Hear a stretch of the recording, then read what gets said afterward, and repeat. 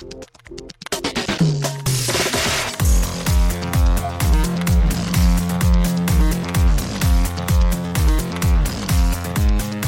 and welcome to Too Fast, Too Forever. There's all kinds of family. We chose this one. This episode 237, Fast and Furious, Lap 11. I'm Joey Lewandowski. I'm Joe too, and this episode's brought to you by Tamsworth Distilling, where they make the Grave Robber Unholy Rye maple syrup flavored whiskey, infused with maple syrup from their graveside maple trees. So shout out to Tamsworth Distilling. Well, shout out to Tamworth Distilling and welcome to Too Fast, Too Forever. After the break, we'll be joined by @OhMyRodriguez on Twitter, Brian Rodriguez of High School Slumber Party, to talk about Fast and Furious. But Joe, extracurricular activities. What have you've had a busy week since we last recorded? I had a really, really eventful past 5 days. So, we record on Wednesdays, Thursday morning.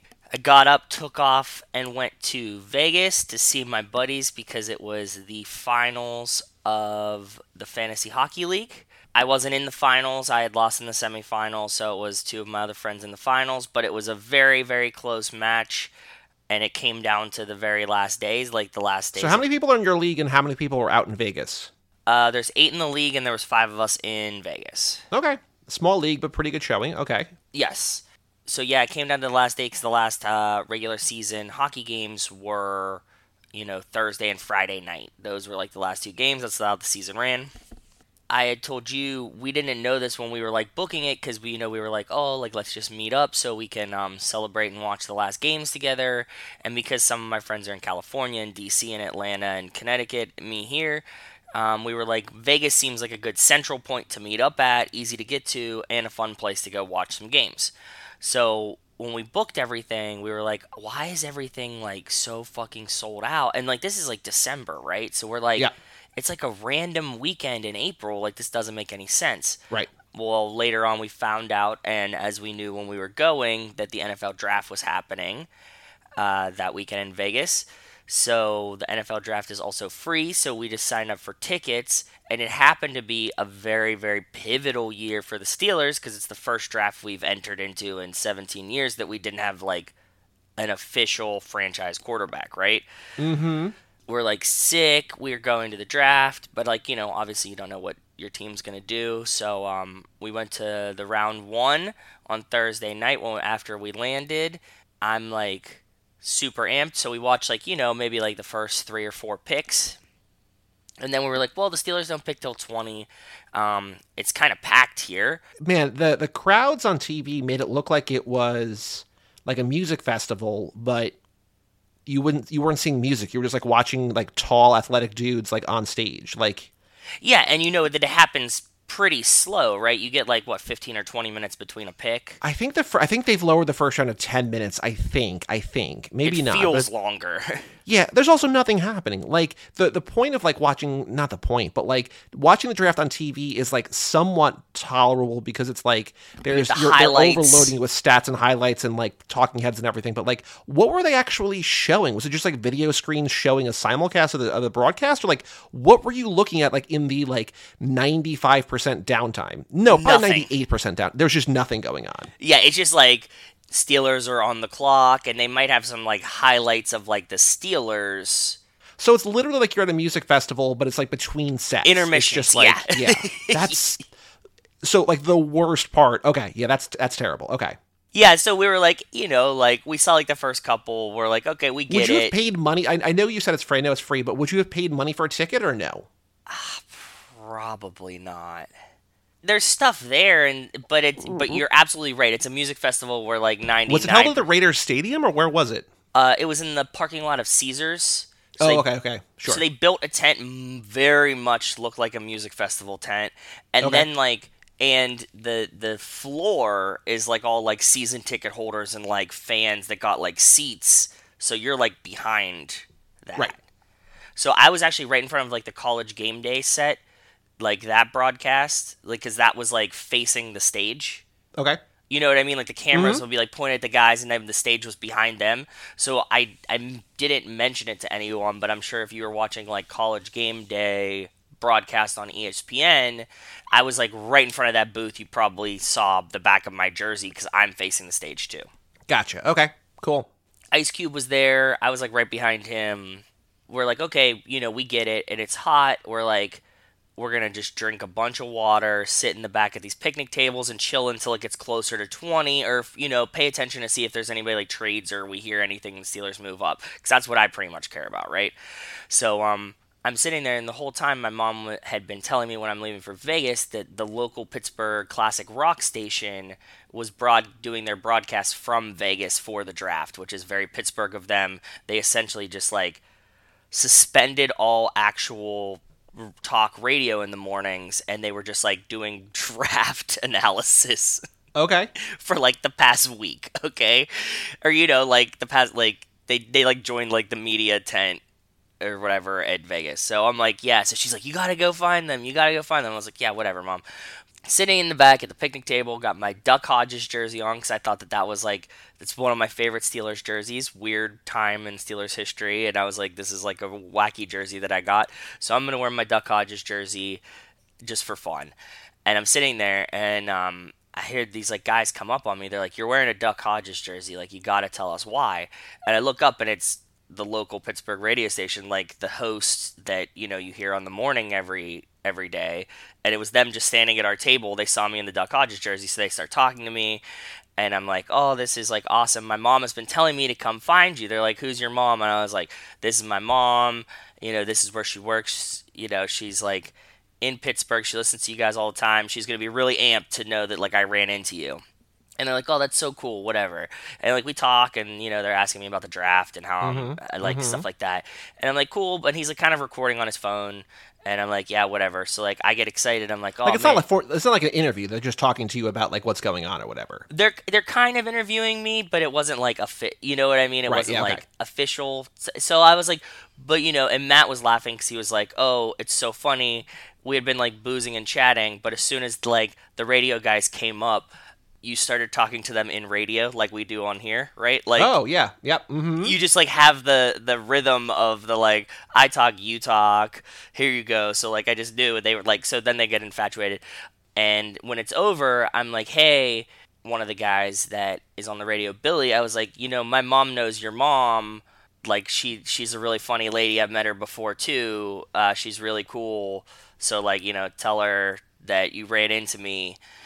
He's like, I can't believe this. This is wild. So Monday when we came back, my mom calls me and says that like she heard somebody on the radio mention me, her, that I knew his mom, that I was wearing a Duck Hodges jersey, shout me out. So I was like, you sent me the clip. I heard it. It's like they don't say you. No, they do say Joe, and they say your mom's name. They do say Joe. Yeah. It's wild. It's really crazy. So like that was and the whole like gist of the thing is just like, I can't believe that we ran into like, he's like, you can't get away from Pittsburgh or whatever. But yes. It's like, I can't believe that we were 2,500 miles away basically, and like we found somebody who like knows my mom. Like what? Yes, what? Exactly. It wasn't even like about the draft. It was more so about like how did we run into somebody that knows my mom wearing a Duck Hodges jersey? Although I will say, so my mom is always the kind of person, because of like just like her role in like schools and like the church and whatever, that wherever we would go, she would know people, and like we would be like in Disney World on vacation, she would run. I'm like, how do you know people here? She's like, I don't know. It's just like there's people around. I'm just like, how? Yeah, how so exactly. Moms know everyone. Moms know everyone everywhere.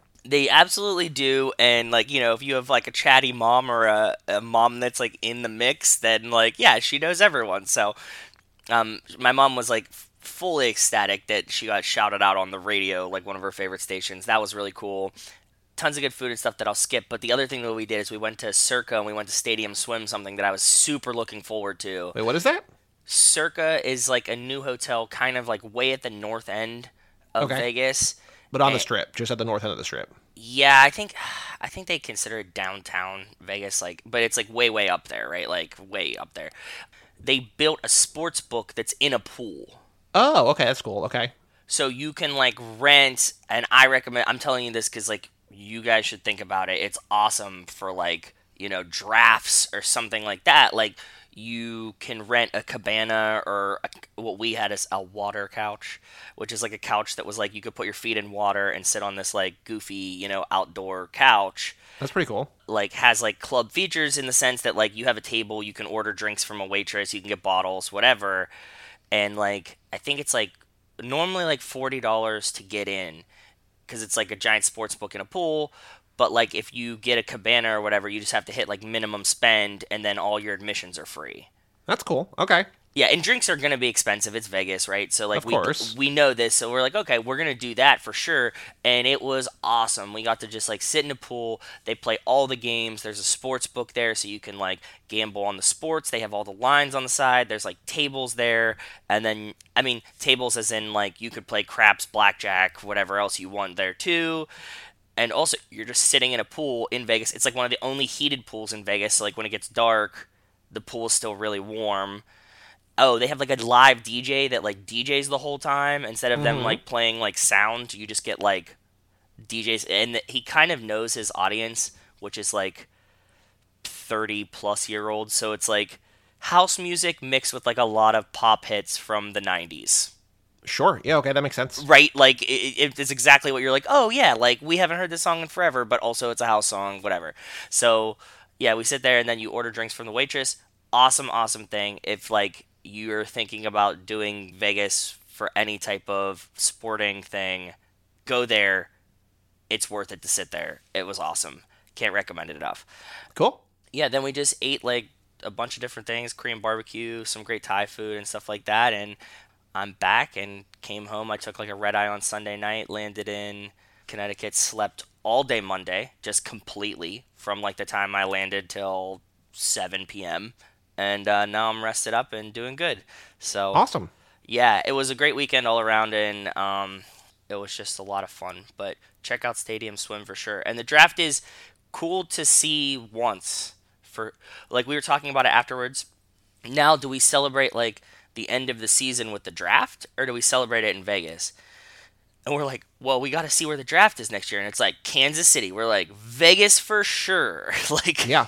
Well, Kansas City is also, if you want to go there for barbecue, it's not as cool as Vegas, but like I'm sure you could have a good time in Kansas City. I'm sure you could have a good time in Kansas City, but like, also, can you sit in a pool in a sports book and watch every sporting event? Probably not, but also maybe. I don't know. Probably not. So we're like, yeah, we'll just come back to Vegas next year and do this and have another good time. But it's like Stadium Swim was so cool. We're planning to go back for like one of the early weeks of the NFL season because it was just like so much fun. We're like, we could sit here for 12 hours in the pool and do this all day. So For sure. yeah. Because Vegas gets cold. Like people it's in the desert. So like at night and Oh, yeah. in off months, it gets really cold. Like I also am of the mind, like my brain is broken because I almost only go in January for work. And like, I don't want to go back because I have like Vegas PTSD, but like, it's like 35 or 40 degrees a lot of the time. So like, it's, it gets cold. So a heated pool sounds really nice. Yeah, and like when the sun goes down, like even we're there, it's the beginning of May. Like when the sun goes down, it gets chilly. Like you're not gonna like be hanging out in a Vegas pool at night in spring at all. Right, Like right. because the water was cold. We went to like our hotel pool the next morning, and the water was fucking cold in April. So Sure. That makes sense. either way, that's my whole rundown. I had a lot of fun. I'm glad to be back. I feel a little bit more recharged. What have you been up to, brother? Nothing really. My parents officially moved down to Texas, so I helped them clean out their house, like, get rid of the final stuff and like throw some stuff out. And so I had, not fun stuff over the weekend, but just, work stuff to do like that. Yeah. I'm trying to think if there's anything. I started playing a new video game because I beat Elden Ring, as I was saying to you, and I started playing this game called The Witness, which I literally bought a PS4 to play. Like, that was like, because they announced it originally as a PS4 exclusive, like years and years ago, like, because, the PS4 came out in 2013. So, like, I think it was like 2015 or something. I don't know. But there's a game that this guy, John Blow, who made this game called Braid, and this is a puzzle game, The Witness, and so I just never finished it. And I don't know why I didn't finish it, but I just didn't finish it. And now I'm playing it on Xbox, so like the whole reason I bought a PlayStation, I'm playing it on Xbox, but whatever. But I'm talking to Wes a little bit about it, because Wes played it and beat it recently, I think. Oh, cool. And so between that and just like a lot of the friends that I have in the Discord that I'm on that really sort of got me through Elden Ring, all love The Witness. I mean, some people hate The Witness, but some people really, like a lot of them really love it. And so I've just been like, playing, and, I think I'm going to be able to beat it probably, hopefully, theoretically, by the time the next episode comes out. So I will be on to the next game, whatever, by then. But I had fallen so far behind on TV because I'd just been busy that, like, I just have been catching up on like Simpsons and King of the Hill. I'm into season 11 of The Simpsons and 4 of King of the Hill, so getting there slowly. Yeah. But like I haven't started Better Call Saul yet. I'm a little behind on the HBO shows. Like there's a lot of really good TV. I realized why all this TV, it seems like over the last month, there's like a crazy amount of TV. It's because the Emmy cutoff is May 31st. So all these shows are trying to release or debut or premiere before then so they qualify for this cycle. So I think it's funny that like, I'm like, why does it feel like HBO is dropping like 2 shows a week? And it's because, they want to make sure that they're all eligible for this period. Because like, if they're eligible next time around, people are going to forget. Like if they come out like in June and the cycle ends at the end of May or whatever, right? So things will settle down, I think, TV-wise. But yeah, a lot of TV out there, so I'm going to catch up on that. But I've not really watched many movies. So just sort of video games and sort of, a lot of Simpsons and stuff and all that kind of stuff. But definitely did not go to Vegas. But, I have my own trips coming up, so should be good. On the note of TV, we started, and I think a bunch of people had recommended this to us, but Abbott Elementary. I told you that, yes. Yes. Like, I think you, my sister, one of my buddies when we were in Vegas, like, I had, like, a whole list of people that had told me about to try this.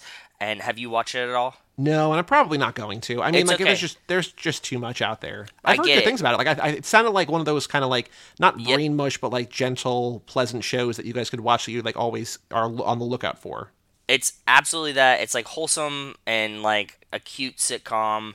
A lot of fun, so thanks. If you were one of the peoples that gave us that recommendation, including you, Joey, thank you for giving us that recommendation, because it's fun. We've been, like, blowing through it. It's really easy to watch. I wish there was a ton of it, but there's not. It just started, right? It's only, I think it got renewed for season 2, but there's only 1 season so far, right? I think. Yeah, and we've watched, like, 6 episodes of it already, but it's awesome. Yep.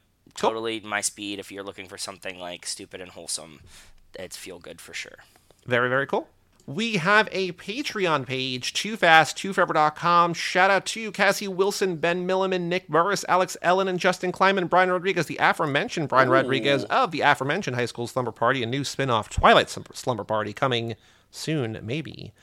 Haley Garby's Wes Hampton, Jerry Robinson, Dan the Duke Hayden, Renato Di Donato, Michael McGann, Lane Middleton, Lindsay Lewandowski, Nate Milton of the Kings of Sport, Jason Rainey, and Jessica Collins, a.k.a. Montez. Thank you all so much for supporting us at the $5 a month level or above. If you want access to the quizzes, early access to the episodes, voting for all the pit stops, all the everything, all the heist things, toofast2forever.com. Even $1 a month gets you in the door. We also have an email address, family@cageclub.me, and we have 2 emails today, Joe. Okay. First up from Wes, subject line Dom's Instagram post. So not Vin, but Dom's Instagram post, what up, fam? What up, Wes? I'm listening to the Point Break episode now and just wanted to comment before I forget. Dom's weird rambling post, I believe, was directed toward the fans, but I think was inspired by one particular comment on the Fast 10 title announcement. If you look at the previous post, it's a screenshot of a comment from someone called the Hippie Gunner, and Vin's post just says, give me a second to reflect. Which I think I pointed out because I was saying that, like, he was doing that in a couple different ones. He had posted that. It just, like, he was responding to multiple fans, so he was definitely in response to the Fast 10 title announcement, logo announcement, whatever, for sure. Like, he's just, like, he's literally just, like, responding, like, he's customer service for sense in essentially, which is yeah. wild. I agree. I remember seeing 2 posts on his Instagram originally, one of the full comment and one had slightly more of the Fast 10 image, and the comment was cut off. I think that one where the image was cropped weird might have originally been the image for his long rambling comment, but he accidentally added that photo and said the generic one up there now. I just remembered being confused about the context and then seeing the post with the full comment. The incorrectly cropped picture post has since been deleted. I don't think he was replying directly to that person, but I think the idea is that this fan represents all fans, and Vin uses the jumping off point. Whatever happens is going to be one hell of an ending, ride or die, right, Wes? It's going to be wild, man. It really, really is. We have news. We'll talk about the news when we get to the news. And I have lots of things that I pulled, so we're going to get there. But the second email is from Jason Rainey. Subject line, quiz taken and daddy thinking. Hey, Joes, how's it going? What's up, Jason? How are you doing, bud? I was listening to Lap 11 episode about Too Fast. He says, I'm still catching up, but I've listened to newer episodes to hear your thoughts on all the recent crazy Fast 10 news. I was surprised to get a shout out for taking the Fast and Furious quiz. I don't mind, and as far as my score goes, I did the math. My accuracy was 69%. ... Nice? Question mark? Nice, yes. As you all said, it was hard, but it was a fun way to kill time and try to remember the movie in detail. Looking forward to doing the same when the questions for Too Fast are finished. We're getting there, bud. We're going to be at minute 60 today. Last night I watched a movie I want to recommend to you since you finished doing a Shaw Family lap. It's called The Long Good Friday, an early 80s crime film about a gangster trying to close a lucrative business deal while trying to find an unknown rival killing members of his gang. Helen Mirren, Queenie Shaw herself, plays the gangster's wife who tries to keep his business partners in the dark about her husband's problems so his deal can go through. Very cool. Another Fast Connection, a scene of characters meeting at a demolition derby. Also wild. How many demolition derbies do you see in movies? Not many. This is another reason I wanted to mention the movie is the lead actor, Bob Hoskins. You know that name, Joe? No, I have no idea who that is. Super Mario Brothers. He's one of the, he plays Mario. Mario in Super Mario Brothers. Oh, this guy. I know this guy's face it's like tattooed in my brain. Okay, cool. Yes, I know who you're talking about. Watching this, I was reminded of older news that at one point Vin had wanted Michael Caine to play the dad of the Shaw family. Hoskins' gangster character is calculating, imposing, and ruthless. And while I watched, I couldn't help but think he would have been another good candidate for a Shaw patriarch if he were still alive and healthy. His Cockney accent doesn't hurt either. I think that Michael Caine has to be like the toppest tier, but I can see it, bud. I can see it. Well, Hoskins is dead, so he's out of the running. But yeah. You know. Maybe they just exhume him and they CGI him with his brother's images, and then that becomes the Shaw dad. Yeah.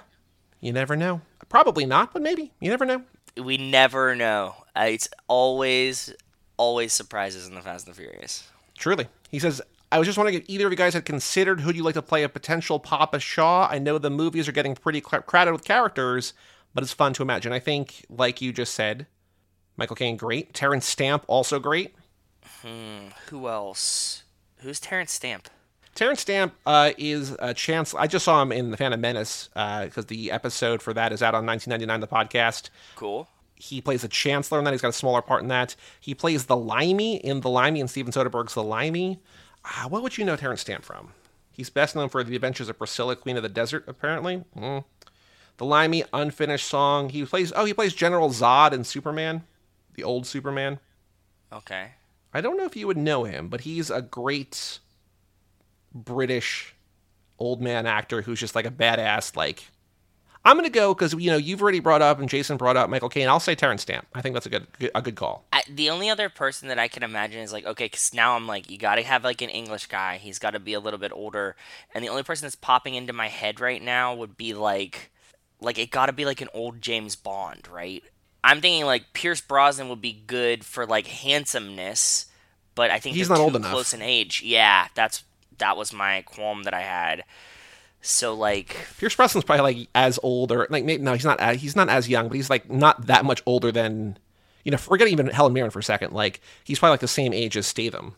That's what I was saying. But like in theory, he's a good candidate in my head. That like he would be like, you know, well, okay.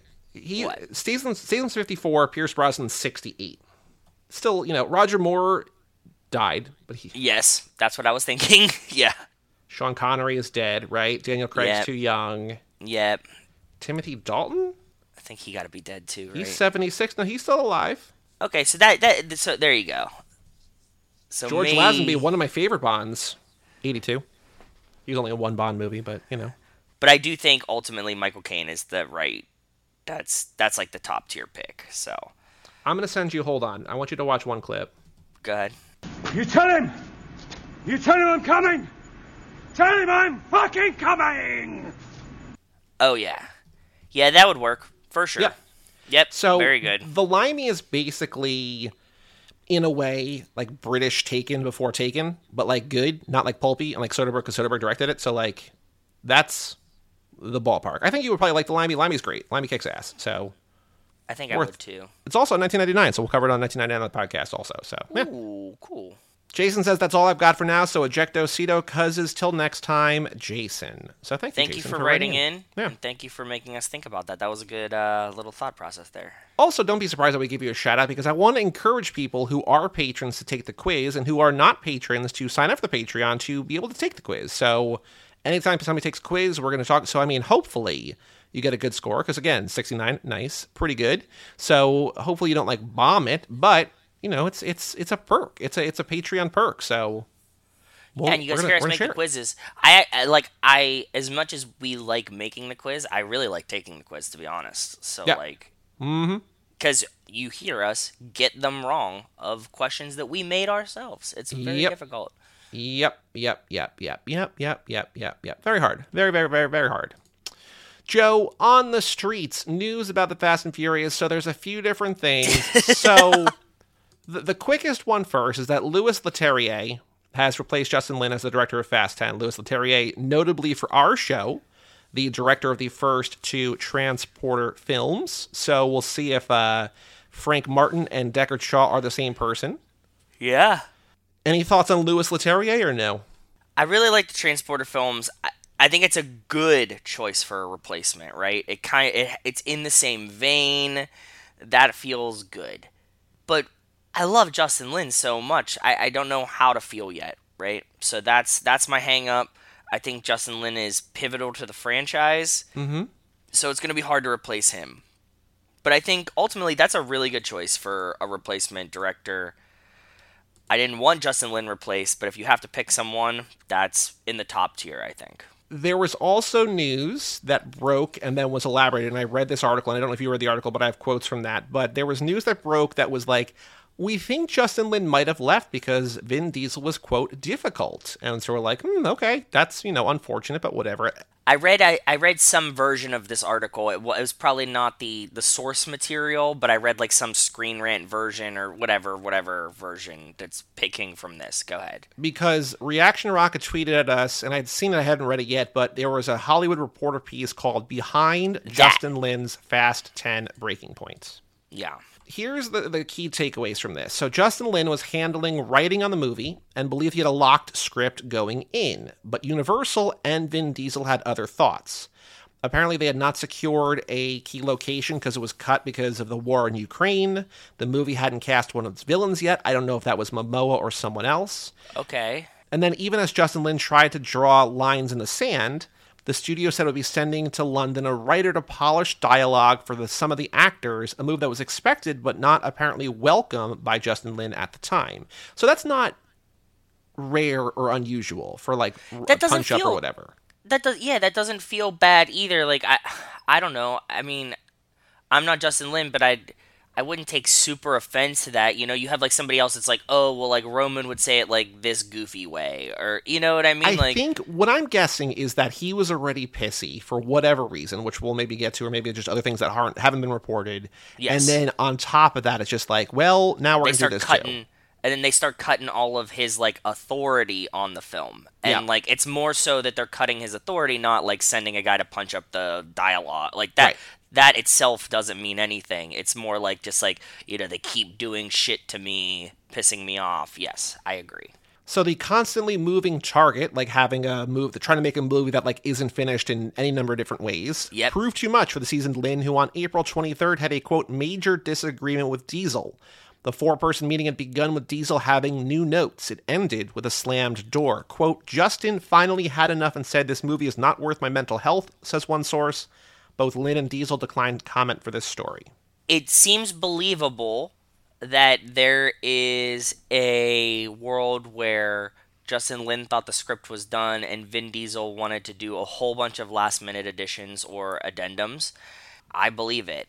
Lin's departure was months in the making and offers a glimpse into the kind of high-pressure cooker environment that the movie series, now almost 21 years old, has become. It also illustrates how high the stakes are for the studio, Universal Pictures, its key star and producer, Diesel, and any director caught in the sturm and drang of making a mega blockbuster.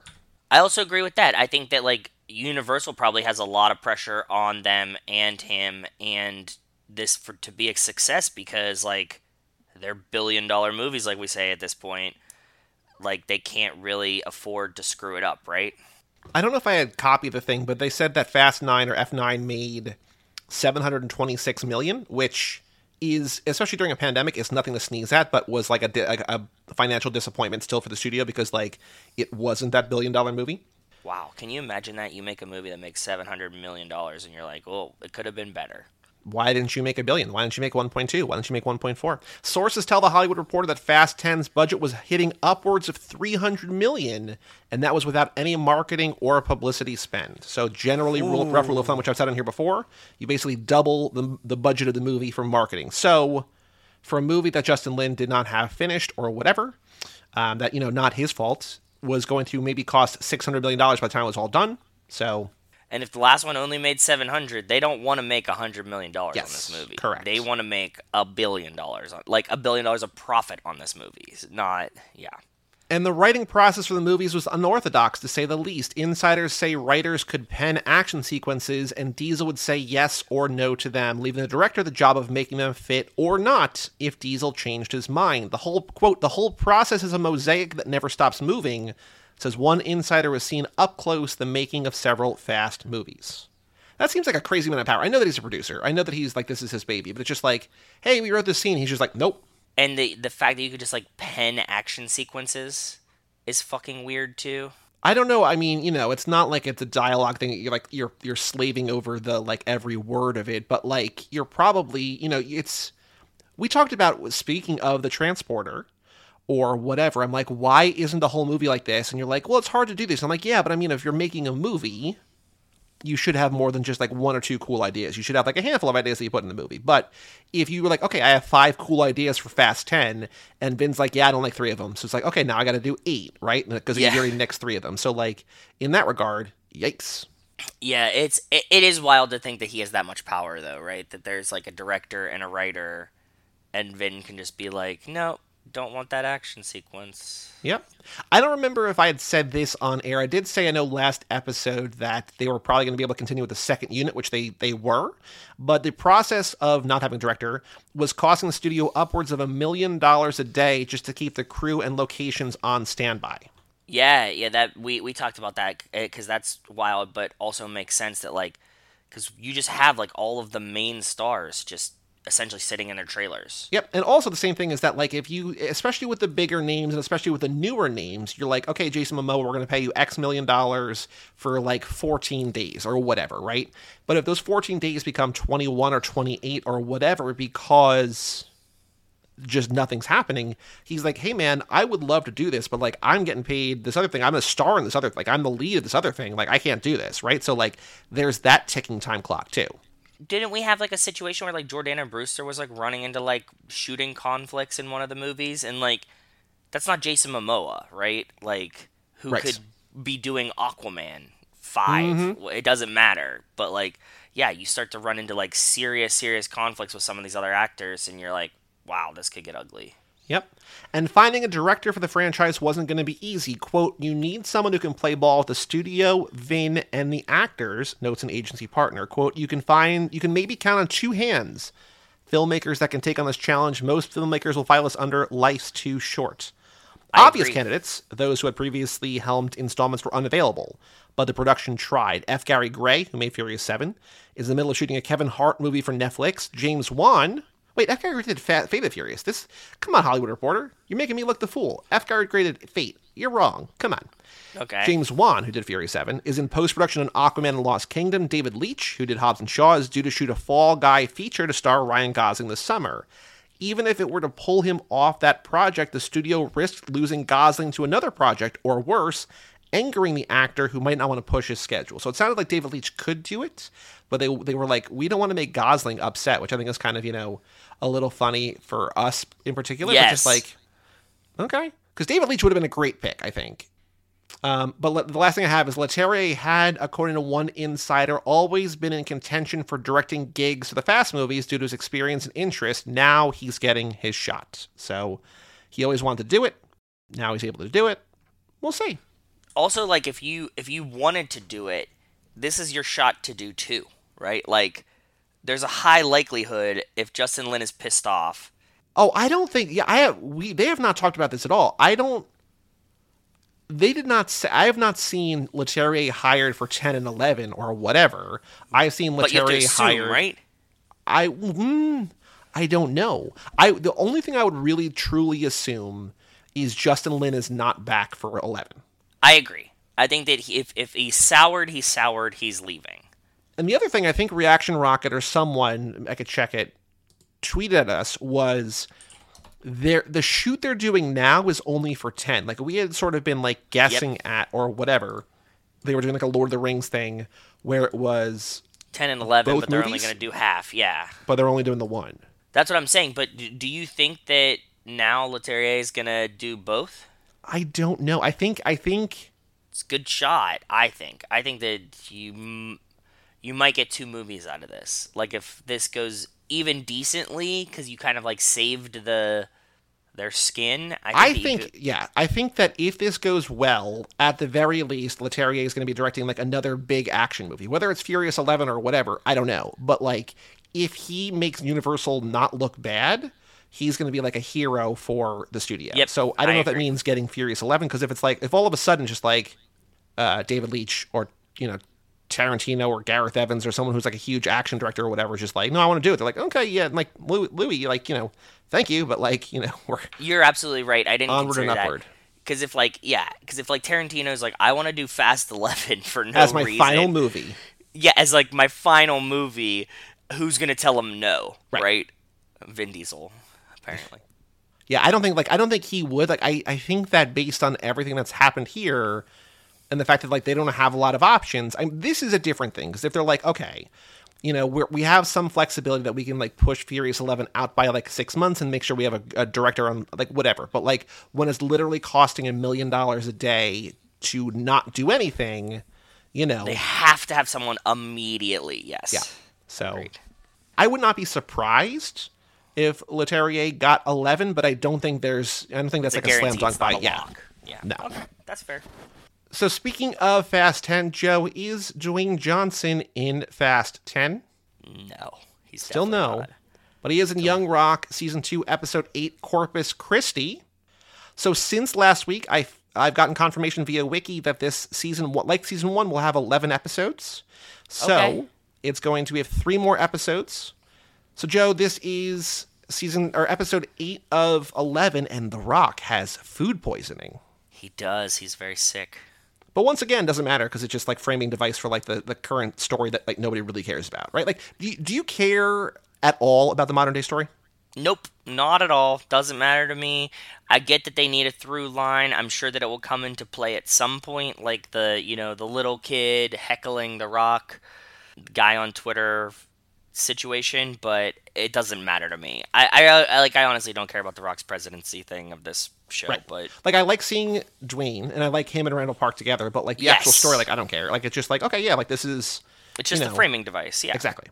There was a fun thing where just like where Randall Park's like, we all have reason that we want to poison, and they're like, no, what? No, we don't. Like just So, but there's if you're a wrestling fan, obviously we're going to get into the wrestling elements of his career, but this feels like, oh, here's a lot of people that even I know as a wrestling, a non-wrestling fan, right? Just like we get Triple H and Mankind and Steve Austin, The Undertaker. Just like this is like a star-studded episode.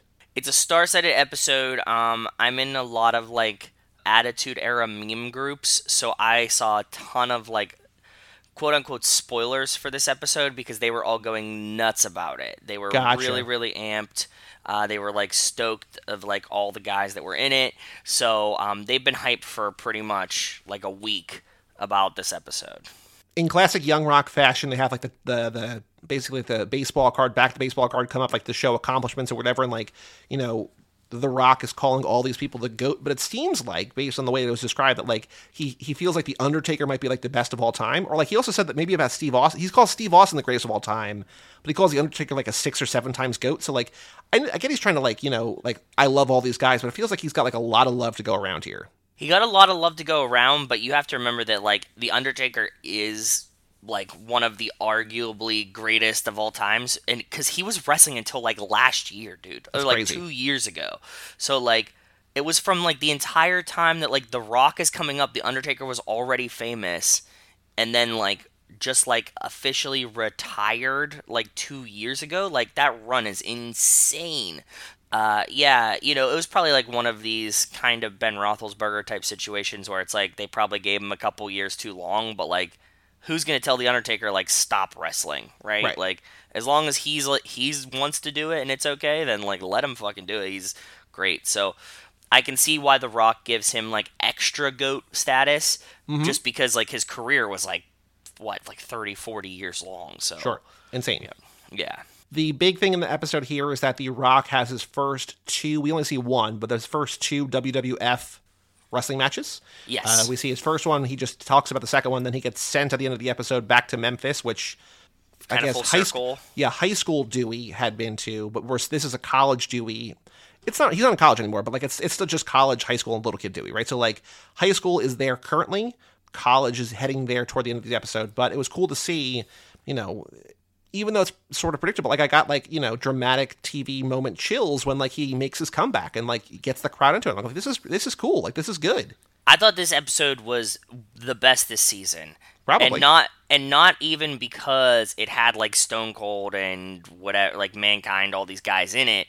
I think you're absolutely right. Seeing him like turn the crowd around, seeing him like knowing that he goes back to Memphis to hang out with the guy who pretty much was like taking care of him while he was in Memphis. You know what I mean? Like that's cool. Like, and I'm really excited to see where this part goes because now we have like he rejoins an established character. Just story wise, he rejoins an established character. He starts to begin his run in the WWE. So like we're gonna see him like break in situations. He's going to start to, like, get his chops, work his way up and stuff like that. So, yeah, I'm really, really stoked. This was a great one. And like you pointed out last time, he, once again, at the end of this episode, says he's got family in Memphis, so he uses the family line. The only other thing that I wrote down about this episode that I really liked is that for, like, a moment, Randall Park does the Rock thing where he's like, this reminds me of a time that I was in college. And I was at UCLA, and we were doing an all-Asian adaptation of the Hudsucker Proxy, and The Rock's just like, what are you doing? Like, this isn't your story. Yeah. I like seeing, like, for a moment, like, college Randall Park just, like, about to act in, like, a play or whatever. So I thought that was funny. I thought that was really funny, and in the same scene, one of the only other notes that I have is that right behind Randall Park right there, The Rock has a book of, like, muscle cars in the background. Ooh, cool. Yeah, so maybe he's Team American Muscle, not Team Imports. Ooh, wow. Any other notes about this one or no? I mean, like, I agree with you. I think it's probably the best episode of the season, but anything else we have not covered yet about Corpus Christi? No, I think it was great. I'm excited to see where it goes. Now,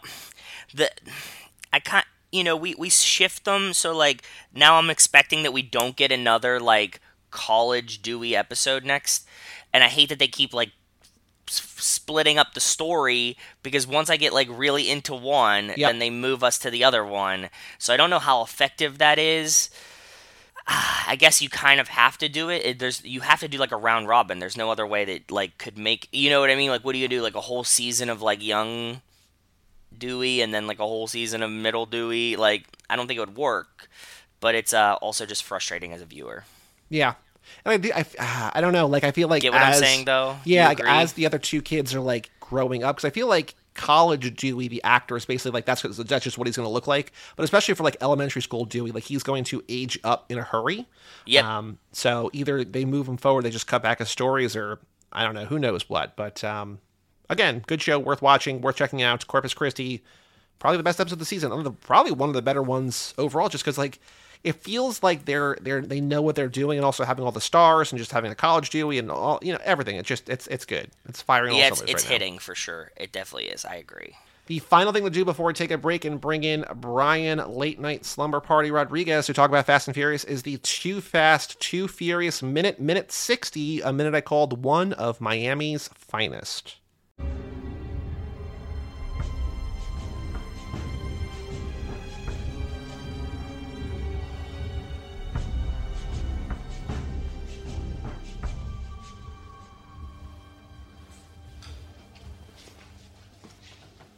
What's all that? We're gonna have a little fun.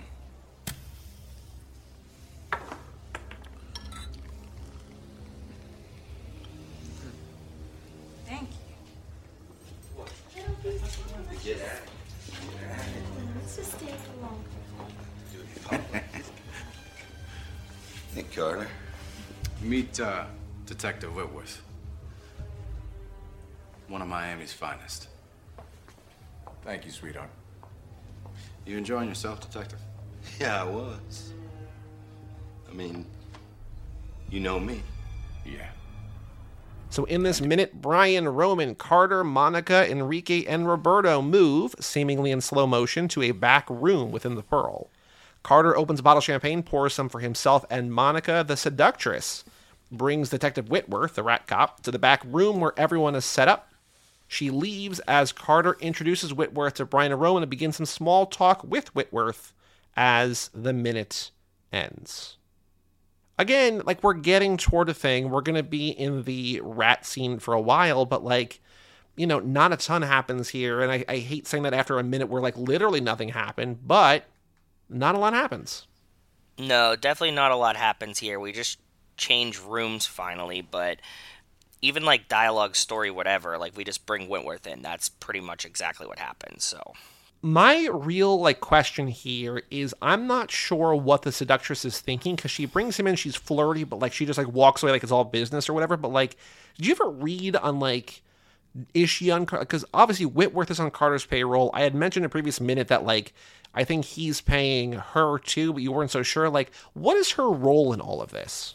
Yeah, it's like collect this man's type situation, but it's also weird because like, would he just like hang out in Carter's club? So like, is she necessary, right? That's what I'm thinking while I'm watching this. Does Carter really need a girl that just like walks this cop into the back room for him when like he's already in his club? So like he could just be like, yo, come to this room or whatever, right? Like Monica could have done the same job essentially without seducing him. He kind of just forced him to come there. Yeah. It's just bizarre. I really don't know. I have to assume that they're leading us to believe that Carter did pay her to walk the detective in, but the detective already knows who Carter is, so he's already on the payroll. This would be like more of a first-time engagement situation, in which case I don't know if he would be at Carter's club, but I don't know. I don't know. Like, we don't get a lot, and I hope we're going to find some more about Detective Whitworth here, but there's a lot of, like, implied backstory about these characters, right? That just, like... But he knows Carter because he says, you know me, and he's like, yep, I do, you know? So, like, there's an implied history between the two. Right. Oh, and I forgot that in the next minute, there's something about, like, you've been on the payroll for a while, because like, I copied a bunch of dialogue to the document, so I think in the next minute, it's like, you've been on the payroll for a while now. So, like, I cut that because we didn't get there in this minute, but I think we're going to know that, like, there's more backstory here between the two, so yeah, for sure more going to come in the next minute. This doesn't seem like a first-time meeting. Even if, like, you know, he knew that Carter was a criminal and, like, had known who he was, it still doesn't seem like a first time of them meeting, right? Like, I've heard about you or something, as opposed to, like, you know me. Right. Yeah. What did you notice in the scene? Because, again, there's, you know, we're in a new place. There's some stuff. There's the one Buddha statue with the pearls draped on it I thought was so tacky and also funny. Like, kind of unintentionally funny. It's just like, why? I know you're the pearl, but why? But what did you notice in this minute? Yes, I did like the Buddha statue with the pearls on it, because it seems kind of placed, but you're right, like, also, like, not placed, like, very tacky. Like, it was like, oh, well, like, you know, we named it the pearl, so just, like, get some pearls and throw it on that Buddha over there, right? Like, it doesn't make any sense. There's a bunch of stuff on the table that I'm sure we'll see soon, like gloves. The three zip ties being laid out as if they're bottle service is pretty interesting to me. Hey, you know, whatever you need, we're here to suit your needs. If you need 3 zip ties... No, but just, like, the way that they're, like, fanned. Yeah, you know sure. what I mean? And, like, perfectly, like, spread as opposed to just, like... Because you have, like, a bucket that's covered... Like, who set this up, right? Because they're criminals. So you'd be like, oh, okay, like, you just have, like, all this shit in a bag, which doesn't look great for film, but, like, that's what you'd probably do, right? Like, you throw it, like, all in, like, a grocery bag or something. Meanwhile, like, it's laid out like it's bottle service, so, like, where did this come from? Who set it up, and why? Like, so they also... Now you just have somebody that just knows that you needed a blowtorch and zip ties in this back room and displayed it like bottle service. Yeah, I wonder how much... Like, Carter obviously owns this club, right? So, like, yes, he's able to do whatever he wants, but it does feel like the way he flaunts his, like, shady or just, like, weird shit is... It's strange. I mean, it's keeping in line with Carter being, you know, a lunatic, but, like, it's still just, like... You're really just putting it out there that, like, you're just doing weird shit, right? So... if the person who organized this has to be one of the like bottle service girls, right? Because it's laid out and displayed in like a weird fashion. So like now you have her as like an accomplice in like actual criminal activity as opposed to just being like a bottle service girl at your club. Interesting choice. You're definitely a madman. Yeah. But you got the detectives on the payroll, so who knows? Yeah, for sure. Anything else, though, of note in this club scene, or should we just wait till the next minute and see what else is going on there? I got a bunch of stuff listed here, but nothing's like super, super interesting. Something that I thought was funny just because we saw Carter in the last scene is like there's already a cigar in an ashtray like sitting next to him. So did he carries the cigar with him, right? Like, so but like he already has like an established ashtray that's like right in his hand spot there. They open a bottle of champagne. I couldn't see what brand it was, but it's just like normal tacky shit. I marked a bunch of it, but it's just normal tacky shit. Nothing of interest, I don't think. Yeah, I think it's all just like it's bullshit. Not interesting in a weird kitschy way like the first movie, right? It's just like, yeah, there's things in the club. Like we can't just have like empty tables, so like put champagne there. Yeah, that's good. The displayed zip ties are what got me. That was my main interest of this one because I'm just like, why? It doesn't make any sense. Yeah. So the trivia question, I think there's an obvious question there, an obvious answer here, or an obvious question. I had it right the first time. What is the name of the rat cop on Carter's payroll? Excellent. And I have these names here. Do you? I mean, it's. I think it's obvious, but do you see the theme here that I put together? The answer's Faneca, Matthews, Munoz, Ogden, and Whitworth. No, I don't see the theme other than Alan Faneca was a football player for the Steelers. They're all offensive linemen. Some of the greatest offensive linemen of all time. That Bruce makes Matthews, sense. Anthony Munoz, Jonathan Ogden, Alan Faneca. Did the Faneca thing for you for the tip-off. And Andrew Whitworth, of course, just won a Super Bowl with the Rams. He's been around forever, right? So. That's right. Okay, cool. Perfect. I like it. Excellent. I'm sorry that I only got the one, but yeah. Because the one that you got was the one I'm like, oh, that's the one that's gonna solve it for him. He's gonna know it's like, oh yeah, Whitworth, okay, yeah. But like in my head, the first Whitworth is just Andrew Whitworth, the offensive tackle for the Rams, big part of Hard Knocks, and also he's on the Bengals for a while, right? So Yep. Yeah. So I'm like, okay, awesome. Who else could we do? Excellent choices. You did good. I'm sorry that I didn't catch on, but I did. I think I got like a quarter of a catch on. It's weird that you like figured out what the one. I mean, not that Faneca's an uncommon. It's not a common name, right? So you knew where that was going, but it still didn't. I see Matthews, and I'm in hockey mode right now, so I'm thinking Austin Matthews, and then I think Munoz. I'm like Frankie Munoz, and I'm like, is that how he spells it? And then like Ogden, I was like, okay, that sounds familiar, but like, yeah, the Matthews thing, I only think of Austin Matthews right now because it's hockey season. So, all right, Joe, any other thoughts about this minute 60, one of Miami's finest, which is what Carter calls Detective Whitworth? I have a question. Do you think that we get to the rattening within the next minute? I don't know. I remember when we watched this movie most recently, I was thinking about, we're here for a while, and I would not be. I think we're in this room for another 3 or 4 or 5 minutes, which is going to be unbearably long. But I think given how long we're here, I don't know if we get to the rat next minute. I have no idea. So I'm going to say no. Okay. I was just curious. Like, I just want to you're off the top of the cuff. I don't think so. I think given how long we're going to be here, I don't think so. There's like another minute of dialogue before they like strap him down and mouse him. Like I don't. This is going to be an exaggeration, but there might be even like a full minute of like strapping him down or something. Yeah, fair. I think so too. I don't know. All right, Joe. Let's take a break. Let's bring in Brian and let's talk about Fast and Furious.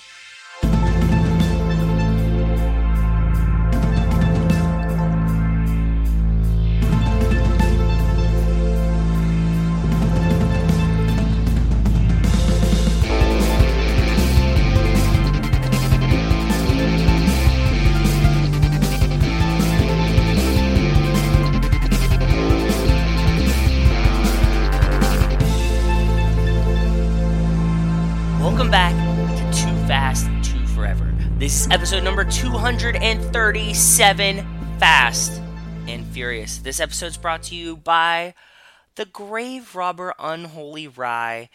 What would happen if they tapped some of their sinister sap and added it to their whiskeys? They found out. Shout out to Tamsworth Distilling. Well, shout out to them, and welcome back to Too Fast, Too Forever. I realized that we should have done The Shining for this episode, because do you know why we should have done The Shining, Joe? Why? Room 237. I was like, why does the number 237 mean something? Because it's the name of that documentary, but like it's a very particular hotel room in The Shining.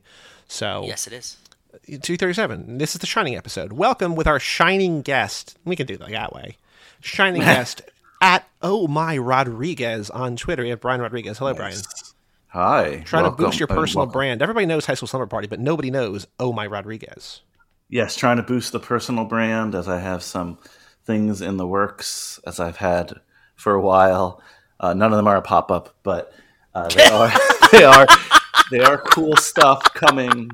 So thank you for having me once again. Which one are we doing today? Which one? We are doing Fast and Furious number 4, 2009. So two things. Before we get into this movie, there are two things that have happened since we stopped recording the intro about an hour ago.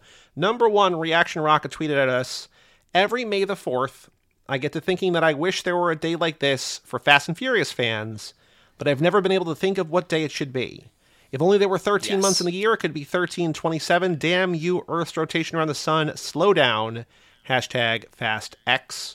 And then he said, at Too Fast, Too Forever, any suggestions? And Joe, you said, actually, I'm not going to say what you said, because I want to see if Brian has an idea. Because obviously, the first date that popped into my mind was 1327. Agreed. Was Same. our January 3rd, 2027 barbecue that we're going to have at 1327. Yes. But Brian, if you were going to celebrate on an annual basis, like today as we record is May the 4th, the Star Wars Day, May the 4th be with you, is there a day of the year that you would nominate as Fast and Furious Day? Because the problem is, so I was thinking, movie things, like Too Fast, Too Furious, but that's already Groundhog's Day too. So, and that's not a popular installment of the series. It's your favorite, though, isn't it? It's up there. Well, I mean, we'll talk about it today. I'm vacillating on this series, but on the series, we'll get into it. But I don't know. This is a really, really tough one. Joe, do you want to share your idea? Yeah, I went, which is actually strangely, now that you said it out loud, close to 1327. But I went January 4th, which is quarter mile at a time. Oh. I like that. So we could do 1-4. So here's what's exciting, Joe, is that in 2027, we celebrate 1327, right? Yes. Wake up the next day, look out from across the street at 1327, because we hang out there, but we have our dream, right? We own the house across the street. Yes. Next day we celebrate 1-4, and then 2 days later we celebrate 1-6. We just have a day in between of downtime. I am not a the day that the conservatives had a pop-up in front of they have their own pop-up in Washington, D.C. I have my own Twitter account now. I'm trying to be PC. I'm not going to comment. Did you have an idea? No, I think 1-4 is good, because I think the first date I thought it was 1327. Yeah. The thing is that there's not a lot of numbers associated with the franchise, right? Like I don't know. Let me think about it. Really not. Yeah, really not. Well, the other thing is I get the Apple News Digest, and there's a People article that's titled Helen Mirren is Still Growing Up. Quote, I want to go through life as an adventure. And I mean, what better adventure than driving fast cars in the Fast and Furious? She's living her dream. She's living her best life. A quarter mile at a time. Quarter mile at a time on January 4th. So, Brian, welcome back to the show. Fast and Furious number 4. Welcome. Thanks for having me. So I teased this, and I might as well get it off my chest. I had a hard time watching this one. Really? Why? I've seen it so many times, first of all. Fair. This is my first time watching it. Oh, yeah, I figured. I thought it was pretty good. I thought it'd be hilarious if this was the big reveal at the end of the podcast, whenever Forever ends, is that you never actually, Joey, watched a single one. You were just going off Joe's opinions and faking it till you make it. You just did, like my sister, and I think I'm gonna make a generalization. I think this is like a Zoomer thing, that because I know that she's not the only one that does it. But my sister will call me, or I'll call her and be like, "Hey, you should watch this movie." She'll be like, "Oh wow, the guy dies and this thing happens, crazy. I'll watch it." And I'm like, "What?" And she's just had read the Wikipedia of the plot summary.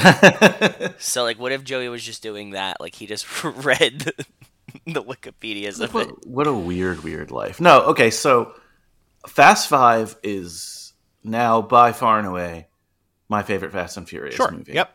And it is kind of technically, but this just feels like a prequel to Fast 5, that I'm watching this and I'm like, this is cool, but I can't wait till Fast 5. Yep. Like they are building to Fast 5, which is so awesome.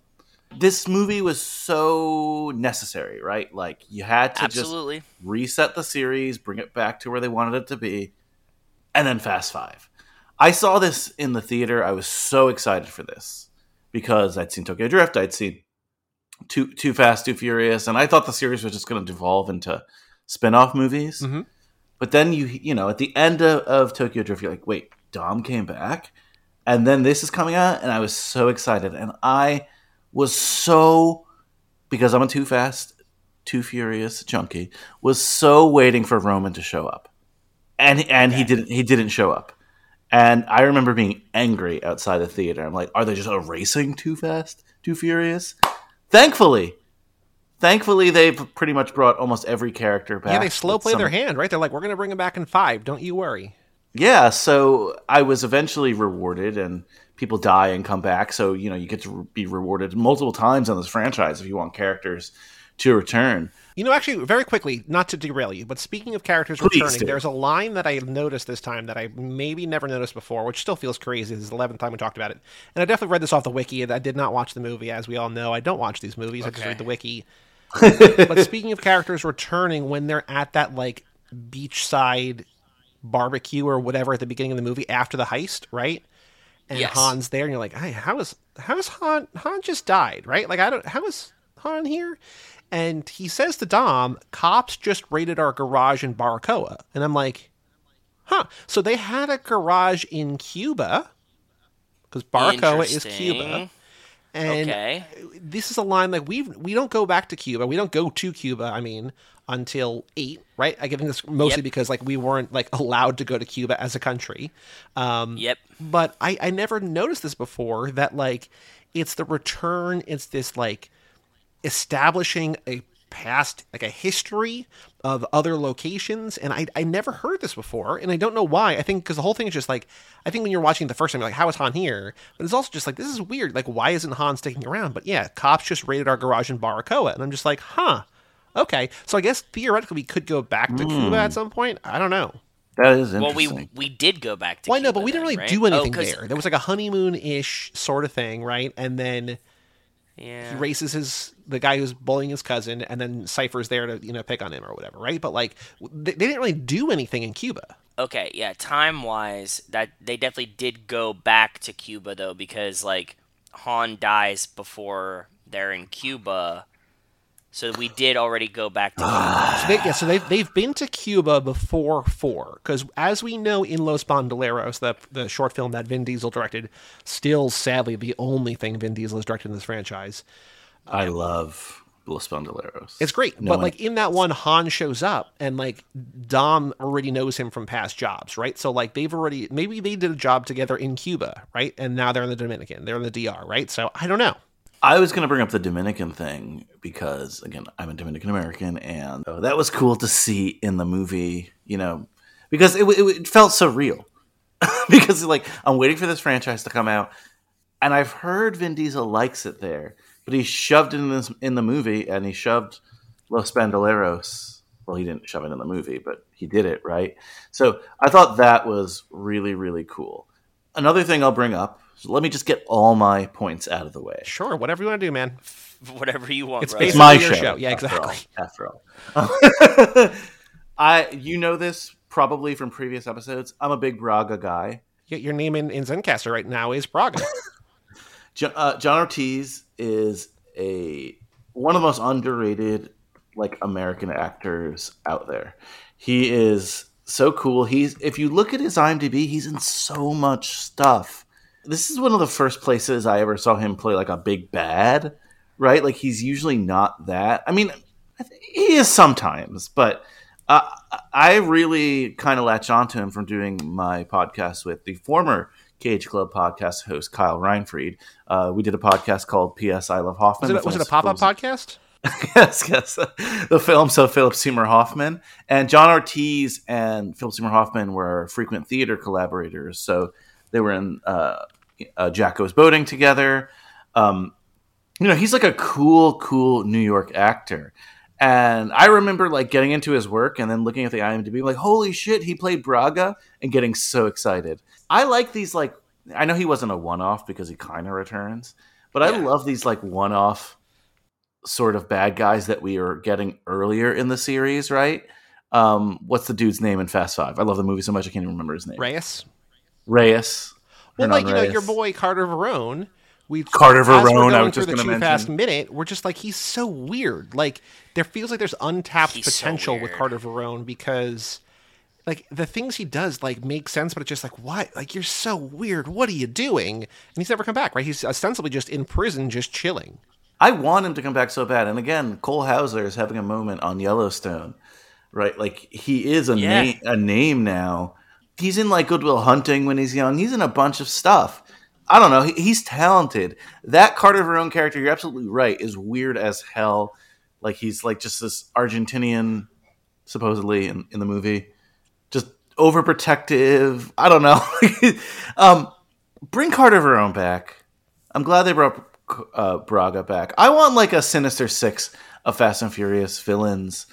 The later ones, right? Like, it's all connected. Well, Braga is connected too. Like, that's what we learn, right? Like, Braga is tied into all of that. He's just not at the time. He's just a lesser tied-in person, though, you know? Like, he's not high on that totem pole. Do you think he's in that, like, highest level? No, I don't think so. I think given time, he would probably work his way up. We also don't know if Cypher is the top of that totem pole or if there's a face above her. But he's an international an international gangster that runs essentially a cartel. Yeah, but right? international, so, like he's U.S. pretty Mexico high. is like as low on the international totem pole as you can possibly get. The only thing lower is U.S. Canada. It's like, okay, I don't think there's too many U.S. Canadian cartel members. hey man, there's probably a TV show. It exists. Yeah, exactly. It definitely exists for, like, vapes and stuff. I could see that. Yeah. They sell like prescription drugs. But Brian, you were saying you didn't like that. It was hard for you to watch this one this time. Why is that? Just Not because it was necessarily it's bad. too set-up-y? It's just that, again, I know what comes next, and I know how good it is. It feels like, not that I hate this movie, but if you've ever watched the Indiana Jones trilogy, it feels like Temple of Doom to that. It feels like, not that Temple of Doom leads to the Last Crusade, but it's like, it just feels like a stop on the way. Oh yeah, because 2 of those 3 original movies are like perfect movies, and there's Temple of Doom, right? Like, it's just Yeah, which isn't I love bad, Temple of Doom. but it's just... of course you do. It's the bad one. It's not bad. It's not bad. It's just... It's my favorite I think one. it's objectively the worst of the 3. It's a good movie as opposed to a great movie. It's also just weird. it is very Why weird. I love it. I argued it's a foodie film to Kyle. There's a lot of eating of people and stuff. Has he done that as a famous food scene? I asked him to. I might have even done it with him. I don't remember. That show hasn't been on for 4 years. So we have a conversation starter question. Do you want to keep saying your thoughts, or do you want to dive in? Do you want us to ask you the question for this lap? No, ask me some conversation starters. That's really what I had today. A lot of, honestly, some of the most interesting things were the beginning. Sure. You mean the opening, like the heist? Yeah, the opening heist and seeing the crew together, right? The Dom Brian reunited thing is pretty cool. Yeah. Like, that's something I definitely have on my list. This is what I had in my notes. Oh, it's weird to see Giselle as like this ambiguous character, you know? Yes. Like- Knowing that like later she's like Han's girlfriend. And, Han's like, all the shit. girlfriend. All in too with the team, right? Like here she's like, she almost feels like a Bond girl here. She does shit, but it's like, you know what I mean? Well, what's nice I agree. in the Bond sense, it's like Ana de Armas in No Time to Die, where it's just like, you're so cool. Well, actually, no, that's a bad example because she only like the one scene. But like, it's like, why are you not in it more? It's like, well, maybe she'll come back. Although the Ana de Armas thing is, I guess, essentially over because we're going to reboot Bond again, right? Because there's no more Daniel Craig. So I don't know. But yes, I would say for sure. She's like the seductive, whatever. Mysterious, villainous. Because there definitely are Bond girls that Bond does not get with, right? Like there are Bond girls that are like, he either helps or like is around, but there's like somebody else in the picture. So there's like movies with multiple attractive women. Because like she kind of comes on to him. He's just like, hey man, it ain't you, right? So yeah, there is sexual tension. It's just not. how could there not be? It's just weird in that context for like what we learn from Giselle and what she becomes. Which again, you could say that about anything. Like Ludacris, Tej didn't look like one of the greatest hackers of all time in Too Fast, Too Furious. You know what I mean? He was just like some dude running shit in Miami. So there are character evolutions, obviously, in the series. There has to be. But I thought that was something that was not necessarily jarring in a bad way, but interesting on this watch, noticing the Giselle character and her origins. For sure. So now, actually, that might answer the question here. We don't know. But every movie this lap, because this is the heist lap, we're doing all our pit stops, are heist movies. And so we are building the ultimate heist team. As a reminder from last movie, we both agree that it's Patrick Swayze, it's Bodhi, he's just the pick. Yeah. I was thinking about putting up on Patreon Bodhi or Johnny Utah. I'm just like, I'm not going to. It's just going to be, it's Bodhi because it's Bodhi. So Bodhi's on the team. And at the end of the lap, Brian, we are going to pick a heist team, either each of us or the patrons or who knows what. We got nothing but time to figure that out. But if we were building a heist team and we need to nominate a character from this movie, who is your pick? Who is the nomination? And what is your reasoning? Why do you think they are more deserving than anyone else in this movie? And just for reference, you can pick, like, if you, I mean, you're only going to be on this one. You'll be on other movies this lap. We're not, I don't know if we're going to do it in the Patreon. We might, who knows? I don't know. We'll figure that out. But, like, if you were on multiple Fast and Furious ones, like, you could pick Dom for every movie. If you think Dom in that movie is the best pick, you can pick Dom. That can always be your pick. So you could have a whole, like, essentially the meme of just, like, family. Right. So you don't have to, like, team not pick Doms. someone because there's a better version of them later. If you think, for instance, Dom or Brian or Letty or me or whatever is, like, the best in this, but you're like, also, I love them in 7 or whatever, that's also fine. So, do you have someone here that you would trust more than anyone else for your heist team? Or do you want a little time to think about that and Joe and I can give our answers? No, I mean, because it's Giselle for me. Because okay. I think my transition into this was perfect. You mentioned Giselle, like, here we go. Okay, cool. Because I think that if you just watch this in a bottle for whatever reason, right? Or I'm putting myself in the mindset of in the theater seeing this. She was one of the most intriguing characters, if not the most intriguing character. So when she returned, it made sense because she was cool and they were clearly assembling an all-star team for the much better Fast Five. So yeah, it's Giselle for me, and it would have been from day one. So yeah, that's my pick. Okay. I think she's an excellent, excellent choice. She was on my short list for sure. I absolutely agree with you, Brian. I think that she has a lot of skills here that we see. She's on the dark side a little bit, so we know she can, play criminal. That's good. There's actually, to be honest, in this movie, there was a lot of good options, I thought at least. Okay, so who's your pick? If you have to pick one, because I really only have one. I could go to bat for 2, but I have one that I'm hoping you don't take. I have to go Brian in this one. Fuck, that's what I want. That's okay. Yeah. Okay, because I think that we see the parkour. We see that he's playing both sides of the line already. And I don't think, I know that we shouldn't really use foresight, but I don't think he gains any more skills in the franchise that he doesn't already establish here. Yeah. So I think that this is pretty much it's a fully formed Brian. I think that this is your shot to take him. I like Giselle. I think she does get better as the time goes on. We see her do motorcycle riding and you know what I mean, all kinds of heisty. When she's with the family, she has more quote unquote skills than she does here. So that's why I was like, you know what? I think I got to go Brian this one. But I was thinking, and I think there's a good case to be made for even Braga in this one. Okay. Letty at the beginning, we see so little of her, but then that first heist, this is actually a pretty good Letty. She's jumping from the truck to truck, all this kind of stuff happening too. Han is a great pick from this one with his reverse the car up and stuff, but also he's in it for just a little bit. So I think there's a lot of good options. I'm going Brian in this one though. So can I rebuttal that quickly? Please, yeah, go ahead. So we do see more of Giselle's skills in later films. But she has them here. It's not like she learned skills later. I'm going to argue that Giselle gets weaker in later films because she has more. She has more to care about. She has right? more to lose, right? Han, yeah, more to lose. She has the family. Here, she's just rogue, and she's more a mercenary here, and I like that. I liked that aspect about her. And if you're going to build a heist team, I know in this series we'll tell you that family motivates you, but actually, if you ever watch a documentary on TV about real mercenaries or real criminals, hitmen, It's the ones who like don't have the family that are the ones that are the most dangerous because they have less to lose. So that's why I picked and her. like going back for your wife is like what gets you, right? Like exactly. Kid, like that's when you get busted. No, that's what we saw in Heat, right? Like it's De Niro's like his need for vengeance that like fucks him over in the end, and that's what Val Kilmer. It both helps him and hurts him. Like it motivates him, but also like he like that's. But I think that's what makes compelling dramatic characters, right? It's like if you just have like mercenaries who's just like, yeah, okay, like they're great at what they do, but like why do I root for them? I agree, but we're not casting a film. Oh no, I agree. Believe me, I'm not trying to play devil's advocate. We did it in the first episode. It was a 35-minute argument. It was great radio, as they say. But okay, no, but this is a great argument. I think Brian, your points are excellent. That those are well founded. They make a strong case. Like I said, Giselle was on my short list, and those are good points. So.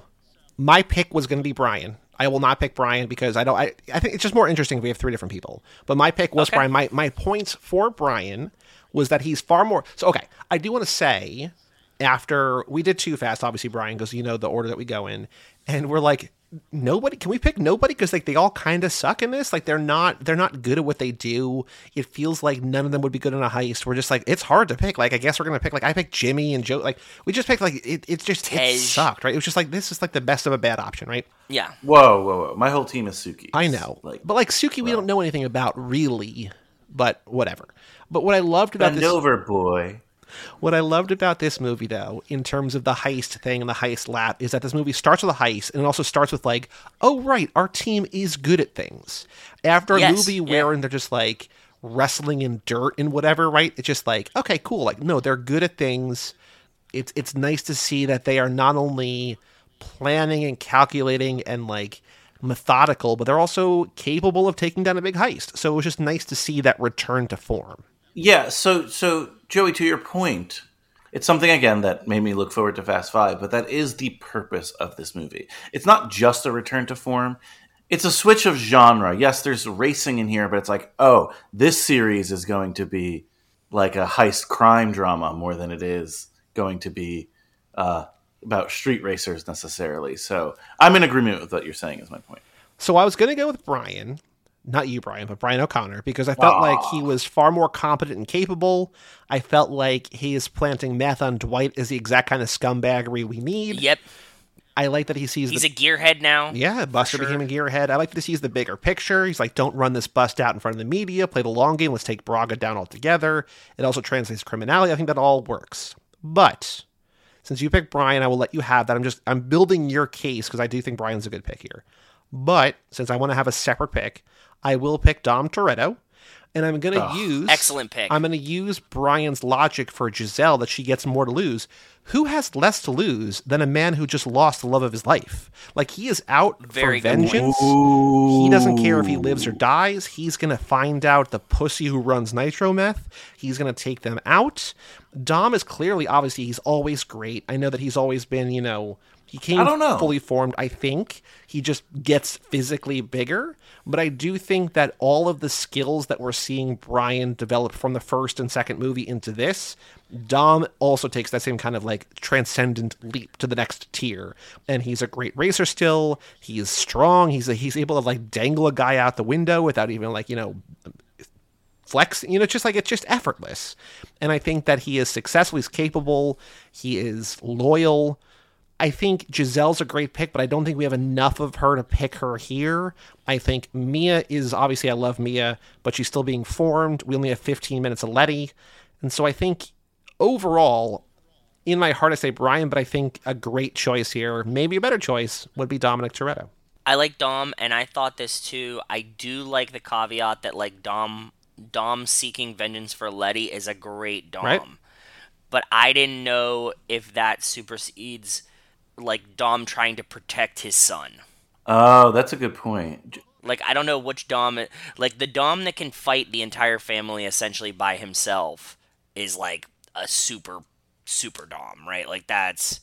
So, Joe, you're into Doms, obviously. Yes. What do you look for in a Dom? Like, usually, like, bald and muscly. So, you know what I learned this time around? Somebody that just lost his wife. Like, these kind You of know what I things. did learn this time around is that Stasiak's first name. Do either of you remember, did you hear Stasiak's first name? Sean. I'm going to guess Peter. No. Much more boring. What is it? Michael. Stan. Michael. That's stupid. Michael Stasiak. I think he introduces himself to Mia as Michael Stasiak. I'm like, oh, okay, cool. This is the serious question I had written down, but I don't want to jump off the Dom thing this quickly because I did actually want to ask you this question, both of you. What film is peak Dom? Like, if you had to give me stats for Dom, like the most badass Dom, or like, you know, I think it's 6. 6, you think so? Well, 6. You can make a good argument for 6, but like what I was saying before, I think 8 against, like, when he pretty much fights the family himself is. I think the issue with 8 is that he's got his hands tied by Cypher. Like, he's not able to fully. I mean, like, I know that he navigates those waters, but he's hemmed in. Okay, so divorce it from that for a second. Well, no, like, I think in 6 he does the most spectacular things. I think he literally catches jumping Letty across the bridge. Mm-hmm. Yeah. I think he also, remember, it's the jumping flying headbutt on the plane. Yeah. There's a lot of Dom and 6 are just like, oh, he's doing like literal superhero things here. Like, that's the one where, like, 5 is crazy, and 5, you know, the dragon is safe through the streets of Rio, but 5 is still, for the most part, pretty grounded. 6 is where it takes the leap to, like, oh, we're playing with different rules now. And I feel like a lot of that is because of Dom. Like, Dom's always going to be, like, a higher level in terms of, like, an RPG. Like, he's always going to be a higher level than everybody else. But I feel like 6 is the first one you're like, oh, shit, like, he's super powered. Broken it. Yeah, he's at 99. He just maxed. I think that, yes, that's very, very true, and I think that that's just, like, a hair under, just, like, he's so strong in 8 that he can fight the family still being handicapped, which is, like, you know, like, he's being restricted and still putting out this crazy amount of, like, power and energy and like, doing insane things. So that's why, like, I think he's just inches him out in 8, and only because you have the evidence of, like, him fighting the entire family. It takes, like, the whole rest of them to sustain, like, to cage him, and he has Cypher, who's also handicapping him. So it's like, what could he be if he broke through both, right? Yeah. Brian, what do you think? What do you think is peak Dom? No, so watching this, I was trying to figure that out, but there is a case for both 6 and 8. I'd have to go back. I was just curious with what you guys thought. I'd have to go back and really, if only there was a podcast that reviewed all the films, so I could figure it out. But both of you make very compelling points there. I'm less a Vin guy than ever. I am Team Rock all the way. Team Lin? Now it's Team Lin or Team Vin. That's a much cleaner, rhymey way than Team Vin or Team Rock, right? Lin or Vin. Yeah, but I just think that the Lin thing and the Rock thing are related. I think this guy 100%. is difficult to work with, but people were denying this for a while. I mean, who complains about the Rock? Honestly, like, that doesn't happen. One little fucking bully on Young Rock. That's all. A fictional character. Exactly. You know what I mean? And I saw seeds of this since then. The dude is just so freaking cocky. It's like he saw The Rock have, like, Moana songs and like hit things, and he's like, oh, I'm gonna make music now too. It's just, I don't know. I'm not to poo-poo on this franchise because it is your baby here, but, like, this shit is making me less excited for the 10th one. I'm of course gonna see it. I'll be there, but, like, well, you're gonna be with that. We're gonna be there with us. I think it even goes to show, like, so much of what this network and what my podcasts, like the ones I did with Mike, the ones I did with Joe, are based in is positivity, right? It's like I want to embrace things. I want to find the good 100%. And for, like, literally hundreds of episodes, I'm like, we don't want to say a bad thing about it. Like, we don't want to say, like, who's right, Vin or Rock, because, like, we, you know, I would love more than anything else to talk to Vin Diesel about these movies. But, like, it's impossible to talk about what's going on, like the current news and the current events of this franchise, without being like, there's a lot of evidence out there that, like, things are not great. Yeah, and it's a shame, right? And you know, you listen to my show. I'm positive about a lot of crazy stuff on High School Slumber Party, right? And I want to be positive about this. I do. I'm an open-minded person, but it's just like, I hate egos. Everyone has an ego in Hollywood. I'm not just saying Vin Diesel has an ego, but, like, the Rock thing, whatever. There's two guys with big egos. Justin Lin. Come on, just finish it strong. I'm not blaming Lin. I'm just saying, like, clearly something is effed up on the set of these movies. I don't know. You guys have probably heard more rumors than I have, but yeah, I mean, there's a Hollywood Reporter piece that is out there that's pretty damning that we sort of read like half of, like the juicy bits in the opening. So tune in to the intro to this episode when it hits on Tuesday, or as you're a patron of the show, early on Friday, probably. Unless I'm busy, then Saturday. Probably Friday. Who knows? But yeah, it's tough, and I think it's hard. I think Justin Lin, I'm sure he didn't want to quit, but if you're looking at, months of shooting and then months of editing and then also being like, okay, then writing and pre-production and production and all this stuff on 11 as well, it's just like, I can't do it, man. Like it's so much time. I don't blame him, and you're right. Like, ultimately what I want is just like handshakes and The Rock to come back, Justin Lin to come back, and everybody be like, it's okay, we figured it out, no worries. I agree with Brian that like you're getting soured from the negativity that is all arrows pointing towards one person fucking it up. I think there's also a tough thing that the franchise has gone through in that, like, there are things outside of its control, literally losing the star of your franchise to a terrible accident. But then to, like, make things harder on yourself, it's like, we don't need this. Yeah, yes, I don't get it. It's a weird choice. He obviously wants it to succeed, right? Sure, like, yeah. It's in his best interest for it to succeed. So, like, why are you... Because this is his legacy, right? Like, if yes! these movies are good, if, like, it's not going to win an Academy Award, but, like, No. if 10 or 11 is, like, great, like, if it wasn't... It's, like, that franchise that he has been the face of for 25 years by that point, right? Like, it won Best Picture or whatever, right? Like, it's just, like, that's defining. Like, that's a career-defining moment. And, like... the more roadblocks you put up for yourself, just the tougher it is. And that's what you nail it. It's like these seem like roadblocks you're putting up for yourself. Streets closed, Pizza Boy. Yeah, like why? Why are you doing this? And it goes back to Brian, like, it just must be ego. Like, there's no way that you could look at this and be like, oh yeah, this was a smart decision to, like, push Justin Lin out of the franchise. You're like, what are you doing, bud? Like, just stop. Yep. Well, the franchise, and this didn't exist when it was created, so I understand. The franchise has never really had a czar, right? Like, Vin is the czar of the franchise. He's pretty much controls everything, and that's a conflict of interest when you're the lead in the film as well. They don't have like a Kevin Feige. Yeah, that's what it's like if Kevin Feige was the star of every Marvel movie. yeah, it's ridiculous, He's wearing too many hats there. And I just think back to when I first heard of Vin Diesel, and it was these things coming out of, I don't know, it's like my uncle telling me and me reading internet movie sites and like how he was this big director prospect and Spielberg loved him and everyone was waiting for new Vin Diesel movies. And Los Bandoleros he made, but he never really went in that direction, like the filmmaking yes, technically, but people saw him as an auteur. But he got the acting bug bit him. He liked being like this cool action dude, and I think that Vin ended up taking over the artistic Vin. And we probably don't get this franchise if it wasn't for that happening. But now he's too much this action star Vin, and he needs to go back to his roots. I would have honestly preferred if he said, "I'm directing this one," because I feel like 10. I feel like that would have maybe forced him to go back to his roots and forced him to work with people and forced him to be on time and care about it. But we're not going to get that either. I don't know. No. I just hope we just get a nice, awesome ending and it makes sense. And I really wonder, and I don't know that we'll ever know, I wonder if he wants to do 10. Like, there's a chance that he doesn't want to do 10, that he's just like, I don't want to direct it, but like Vin's out.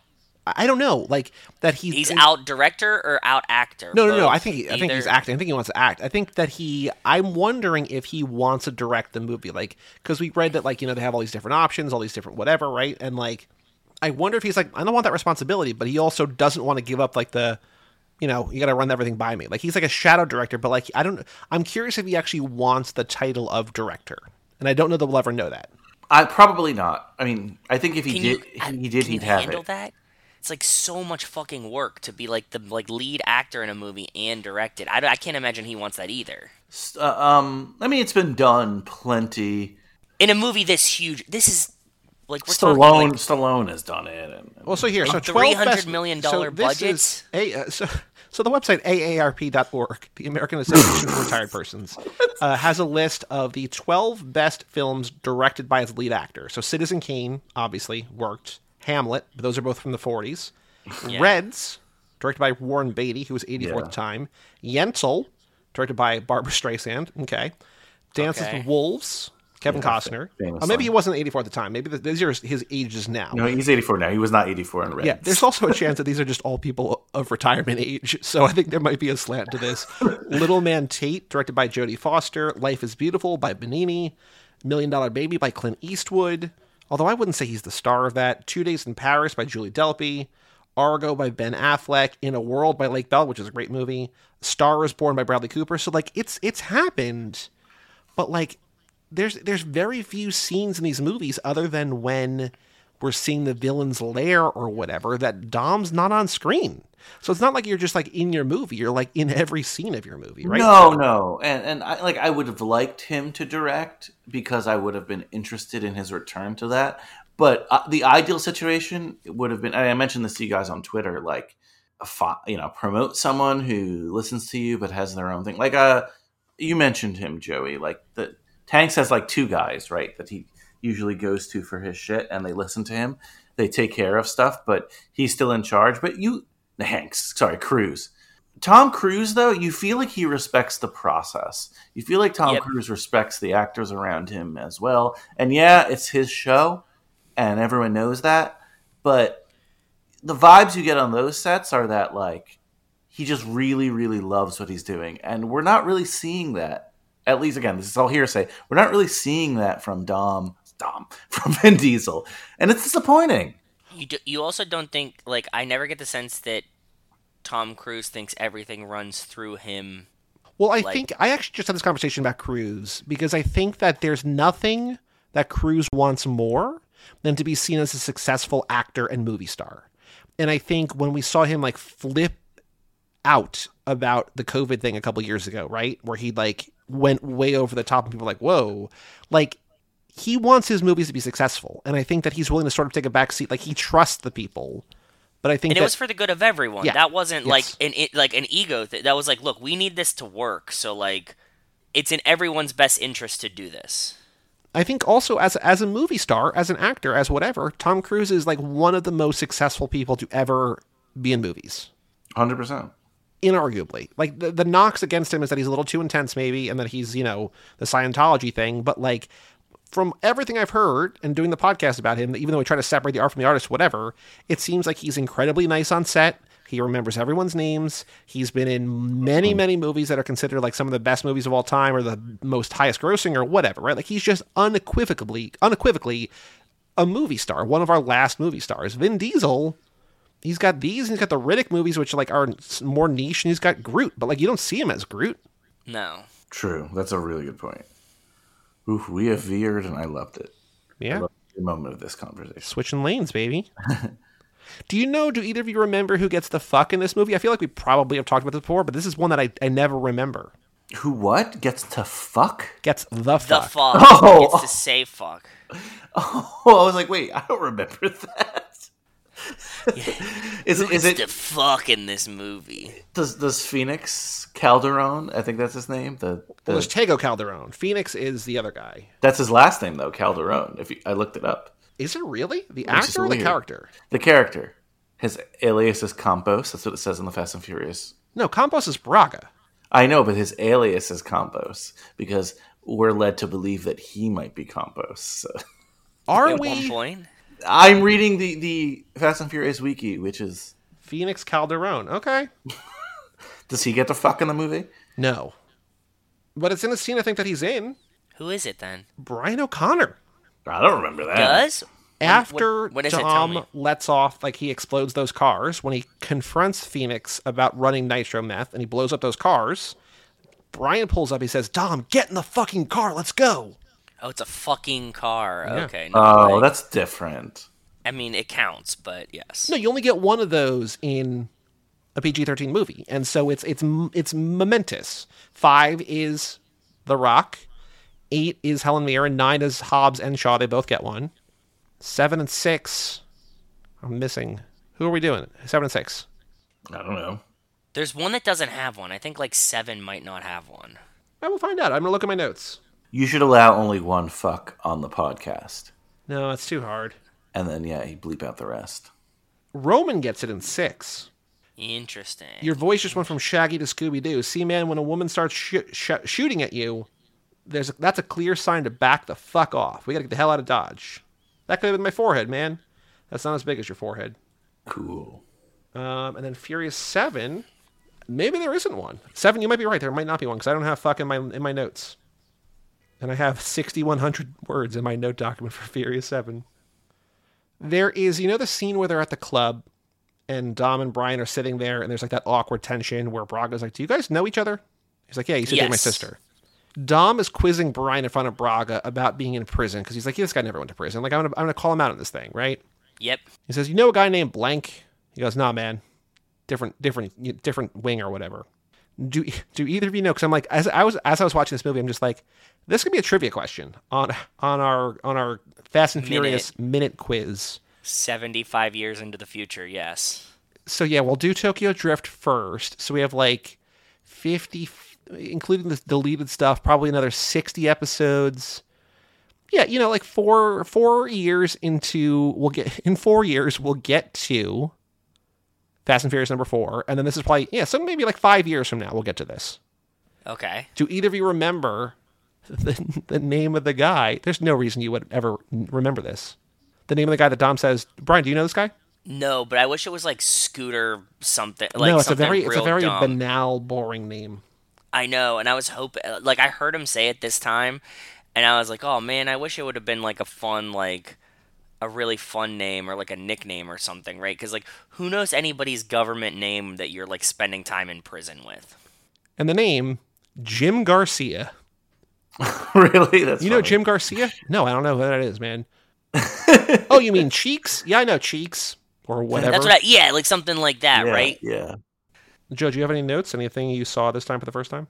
No, I was mainly focused on making my argument for who would be the best heist team, and I was just thinking the whole time that these were actually a lot of great options, and like we're getting to a point where I hope and think that will actually be pretty difficult to pick who is the best for our heist team, as opposed to like, in 1 and 2 where it was kind of hard to pick someone.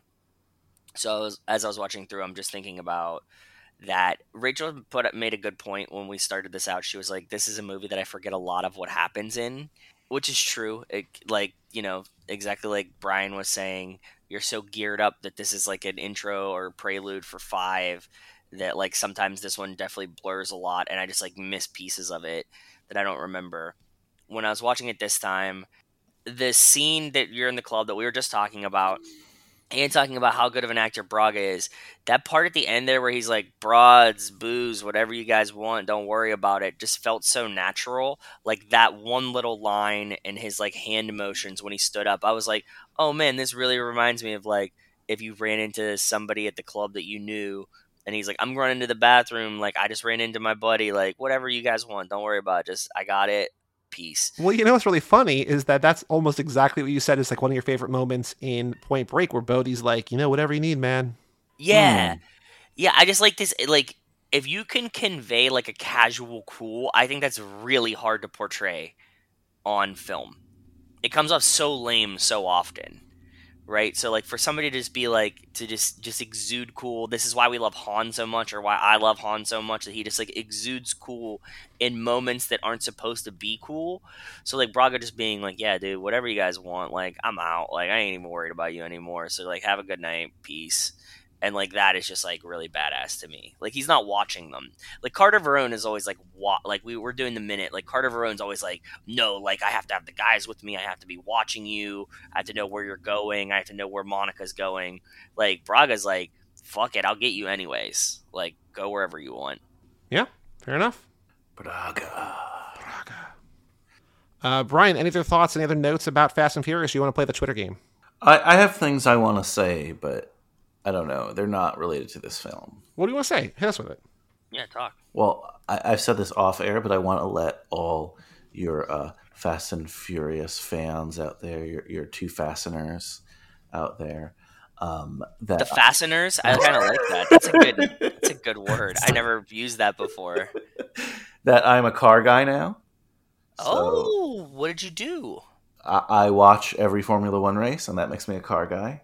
That absolutely does. I'm very proud of you. That's pretty cool. I'm learning about cars. We were actually just talking that we wanted to go when they do Vegas next year. It's going to be a night race, and we want to go. So just saying that you must be the wealthiest person in the world. But why? I wish you luck. The Formula One's getting so popular that, like, for instance, the Miami tickets were more than the Super Bowl tickets. No, that's tickets to go. It's running down the strip. I just want to get a hotel that's on the strip that faces the strip while the race is there. Good luck paying that, buddy. Anyway, but I if you do it, I congratulate you, and I hope you accomplish it. But these tickets are the hottest tickets in the world now. I'm so jealous of anyone who gets to go. I don't even understand what's going on, but I'm learning more and more every day about how cars are built. I actually bought a book that was suggested for me called How to Build a Car, the autobiography of the world's greatest Formula One designer by Adrian Newey. He builds these cars in Formula One, and supposedly it's like a super fascinating book. Just to build a car from scratch is amazing. Yeah, that's awesome. And every week they're talking about like new things that they can do to just get a little edge. The big thing for the race in Miami that's coming up this weekend, which I think this will be out and people will know who won if they care. But a lot of teams are talking about how to get less paint on the cars to make the car lighter, which think about that. They're insane. They're even counting the paint on the car and Grams. stuff. And now I think Formula One might regulate. No, you have to have this amount of paint because they don't just want like carbon cars, carbon, colored cars. They're all made of carbon anyway. But like just to see, you got to watch a race. Like honestly, the U.S. ones, they're fun, but they're in the middle of the day, whatever, because they're here. The best ones are the European ones that run at like 1 a.m. The night ones look awesome, but I like a European day one because that's like 8 a.m. here on the East Coast. Mm-hmm. And you wake up, and this is what I do. I wake up, I make my mimosa, which is not hard to make, obviously. I slave away in the kitchen. Perfect watch ratio. The pre-race. Champagne. Juice. Champagne. The ratio is important. But, like, in the 20 minutes before the race, they have the craziest thing. Like, all the richest people and the celebrities get to walk around where the cars are being placed, I guess. Because, like, the cars are so light, they lift them to the start so they don't waste the tires, if that makes sense, Yeah. And then, like, you see, like, royalty and celebrities, and George Lucas is, like, always there because he's so rich, and he loves pod racing. He loves pod racing. That's, like, the closest thing to pod racing. And then it's only 90 minutes of no commercials. Yep. What American sport is that, right? Well, soccer. Soccer's the only thing. Like, I used to love watching soccer on ESPN too because it was like before the internet, or like when I was at my grandparents' house without before smartphone, before laptops, before they never had internet. But like, I could watch 45 minutes of soccer and like see the bottom line in its entirety. And on ESPN 2, they had like expanded stats. I'm like, yeah, this is what's up. No, that is true. But again, not really an American sport, soccer. But it has that feeling, cool names. And truly representative of the entire world. If you look at the 20 drivers, there's no American anymore. They're trying to get one in because the sport's blowing up here. But yeah, truly representative of the world. Drivers from Asia and all parts of Europe and Canada and Mexico. Really, really cool stuff. And they truly global because they go to tracks around the world. Yep. DRS, I don't know what it is, but I've been trying to explain it to people. It feels really, really fun. It looks really cool. There's a lot of fun colors. Oh, the tire thing's awesome because you have hard, soft, and medium tires, and you have to use at least 2 of the 3 during the race, and they do different things. And then in 2026, they're going completely sustainable. How's that possible? I don't. I think that's like. That's some voodoo magic where like they plant a bunch of trees somewhere because I can't imagine that it's ever going to be sustainable. They already they're apparently going to use sustainable fuels, and I don't know if you're like some people are worried, oh, they're just polluting, but they will be better than our regular cars. It's a very minuscule amount of like every sport is bad, right? Yeah. Just like in general, like any sport, like running the lights at a baseball stadium is not good. True. It's all going to be bad, but I also think that you actually get great advantages from car racing because like all of that stuff eventually will trickle down into Exactly. safety and fuel efficiency and like all of these things do play a role in what will become better for the planet in the sense that like if you can save the weight in a car to do something or save people's lives with safety features, like that's ultimately good. That's what I was gonna say, Joe. That like one of the craziest things about this sport, like I love baseball, I love basketball, right? Like, but nothing happens in those sports that actually really influence our regular everyday lives. But in Formula One, you're absolutely right. The development that they have there actually goes into cars that we'll see like 5-10 years down the road. Some of the biggest innovations in the cars we drive today have come from the racing world and that push there to get better. So it's like, it's weird in that sense. You know what I mean? Like it's weird to be like, oh, this is just like really testing and development for products that will be used later, but it's also a race. So I don't know. I'm super into it. I suggest all your listeners get into it. And maybe some of them are. I'd love for them to write you and tell me. Oh, we definitely have F1 listeners for sure. Yeah. I'm such a newbie. I'm such a newbie. I get it. I'm in the new generation, and the old people hate me, the old F1 fans. But you know what? For the rise of this sport to happen like this and so quickly, it's so awesome. I listen to F1 podcasts now, so just love that new people are into the thing that you always loved, and I want to hear from you guys. Write to Too Fast, Too Forever, and everyone who writes about their Formula One experience, they're gonna get something. Oh God. Well, you just buy it. You should buy like a box of Panini cards so you could just send like one because they make like F1 Panini cards. There you go. I'm gonna track down some Panini cards. I will. I'm sure you could buy like a lot of like this year's bullshit ones that like aren't like the famous super fan. I don't know. I don't even know what the fuck the Panini cards look like. I just saw somebody be like, oh man, like look at these F1 Panini cards, and I was like, are they just drivers or cars or what? I don't know. I'm guessing everything, right? Because that's just how it has to work. The two other things that I'll say that's like adds to the drama of Formula One if you're like still not sold. So every team has two racers. They're teammates, but the dynamic is not like there's so much fucking drama. So we didn't talk about Netflix's Drive to Survive. That's what really propelled the F1 explosion in the US. Yes. Because that show is like doing amazing and it's a great reality show if you want to get in that way. But again, I know the hardcore fans hate it, but whatever. Something that you learn on that show and that is true is like, it's very awkward to be a teammate with someone because there's only, like we talked about in the Ricky Bobby movie, right? Like there's only one first place guy. There's only one person who's going to go, there's only one person who wins the race. That's what I meant. Yes. So if you're second on your team, but you're second place, you're still second, it's like, there's intercompetition in your own team. Yeah. So you'll have like, towards the end of the season, your team will tell you like, hey, don't pass our number one driver because he's going to lose in the point standings and you have to slow down. But there's been guys in the past who didn't do that. Like the young buck coming up who's just like, fuck it, I'm going to take over this team now. And that shit actually happens. Like it when it comes to that, it could be like so dramatic. The shittiest thing about the sport, I'll say it, it's like a lot of European sports. And if you follow soccer, you know this, you're never going to get like a last place team that's suddenly going to win. Like it takes years to develop a good car.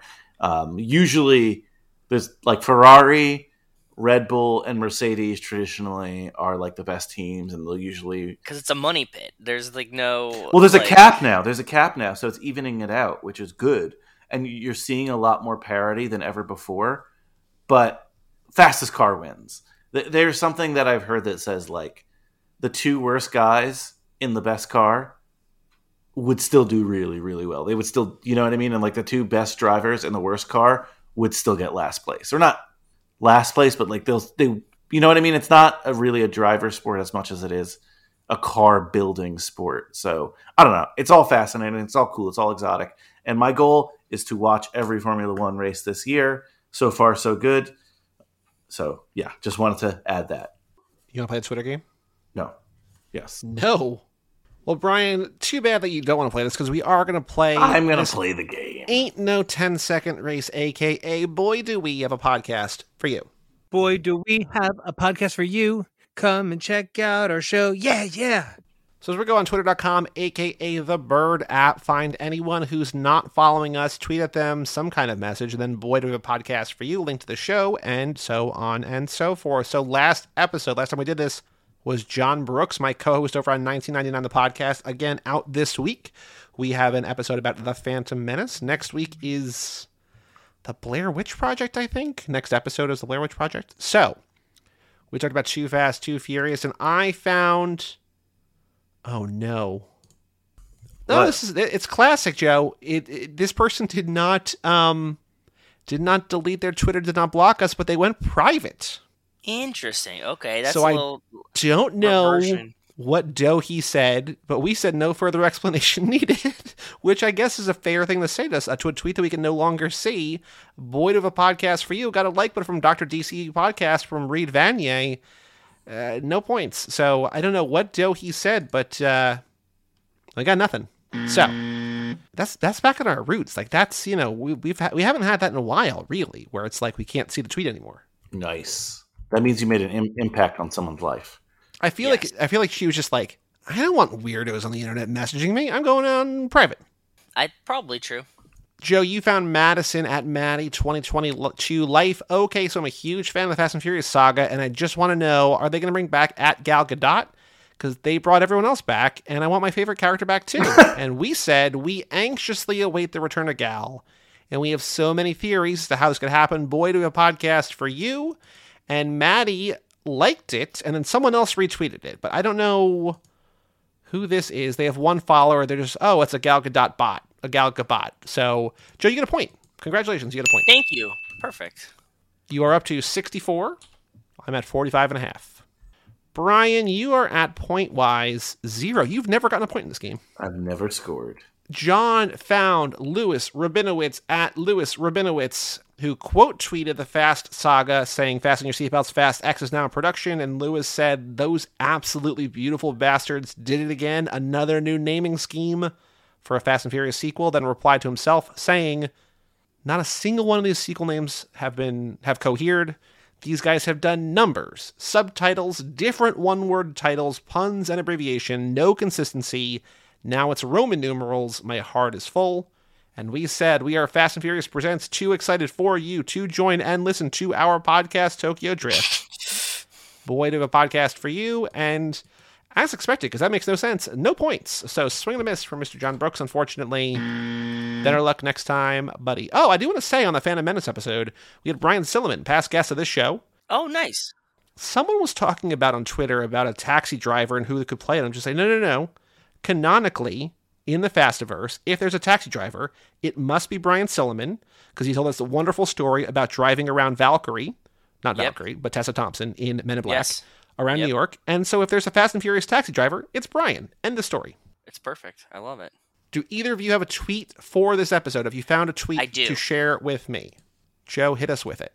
I'm going to go with Flare Titan, at Flare Titan.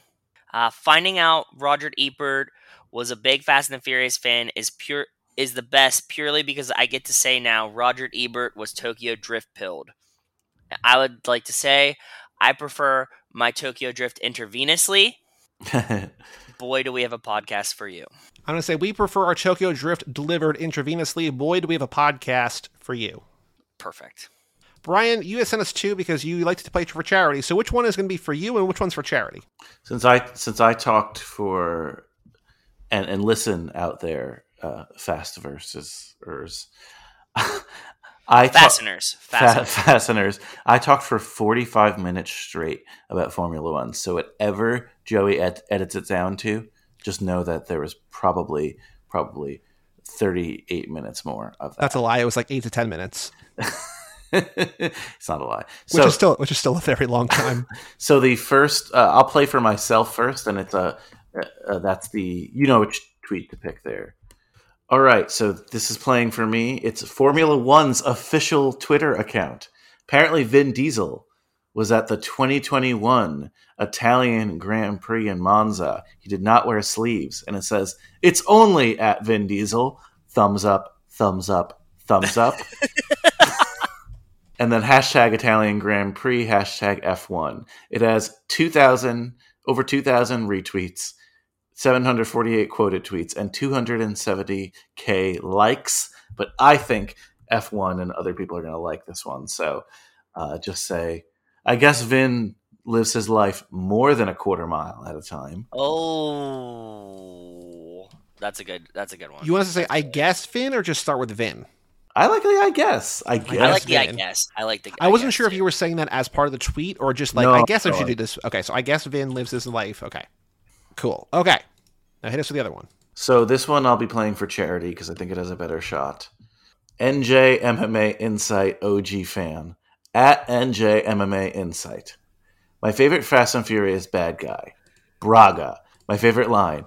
Booze, broads. It's all good. And it's a vertical phone video of the scene. A widescreen TV. Of a widescreen TV of that line in the film.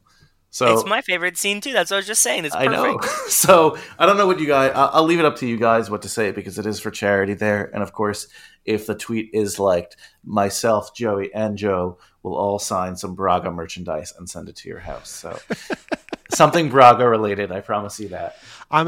We could buy season 1 of Togetherness, the HBO Duplass show, where he plays like a caring, loving guy who like helps Melanie Linsky cheat on Mark Duplass. So yeah, he's good in that. You know what he's good into? Silver Linings Playbook.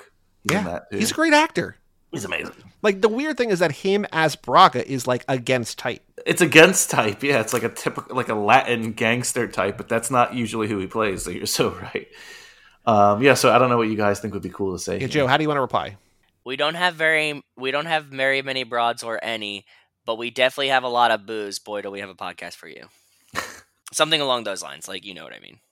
I found, this is from like a year ago, Lars Gottrich at Total Vibration on Twitter. Ooh. He is Rosewave Daddy for NPR Music. I don't know if he's... He has a newsletter at vikingschoice.org, and he says he does a bunch of things, and he has bonus. I watched the first 5 Fast and Furious movies again, and there's a gif of the race at the end of the first movie where Dom and Brian are racing, and Dom does like the wheelie or whatever, and they race toward the train. Yep. And then Lars responds to that and says, I lost 4 subscribers this morning.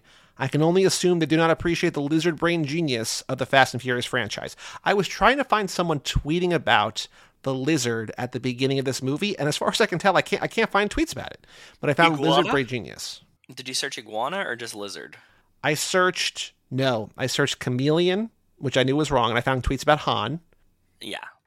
I'm saying we know you included this in a newsletter from a year ago, but we will always appreciate the lizard brain genius of the Fast and Furious franchise. Boy, do we have a podcast for you. I'm now going to search Fast, Furious, iguana, right? That's what I want? I would search iguana. Hey, Joey. Yeah. What Nicolas Cage movie famously features an iguana? Port of Call. Bad Lieutenant. Port of Call, New Orleans. I didn't know if you knew your Cage facts. Come on, man. Reaction Rocket tweeted, this week's rewatch on the road to F9 is Fast and Furious, featuring the single greatest stunt ever performed on screen by an iguana. Hashtag Fast and Furious. I will like that. What has Dominic Trotto been up to? What is it like having an iguana as a pet? Why does Brian try to be a cop again? Join us tonight at 9 p.m. Eastern for Fast and Furious, the confusingly named 4th film of the series, and find out. Corona.sofaskins.net. I'm going to like that one too. And even though the driver of the oil truck that got robbed in the beginning of the Fast and Furious pet iguana is okay. Yeah, so I guess, there's a lot of people tweeting about the iguana, but not as many as you would think. Yeah.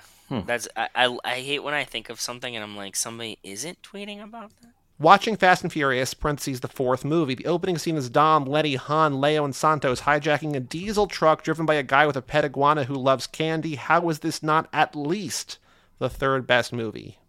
Okay, time for Fast and Furious, and okay, that man's co-pilot is an iguana. So, I mean, tweets about the iguana are pretty good. I'm just liking all of them. So, I'm not, replying to them, but... The 4th entry in the franchise is just called Fast and Furious, which feels stupid, but there's a cute little iguana in the first 90 seconds, so it evens out so far. Well, Brian, thank you for joining us. Thank you for having me. Always great to be here. It's good to be not behind the paywall for once, so that people can listen to me. Though hey, you're in front of the paywall at least once per lap, and then behind the paywall so you can get saucy. I know. Yes, it does get saucy. We talked borderline porn film last time, so that was cool.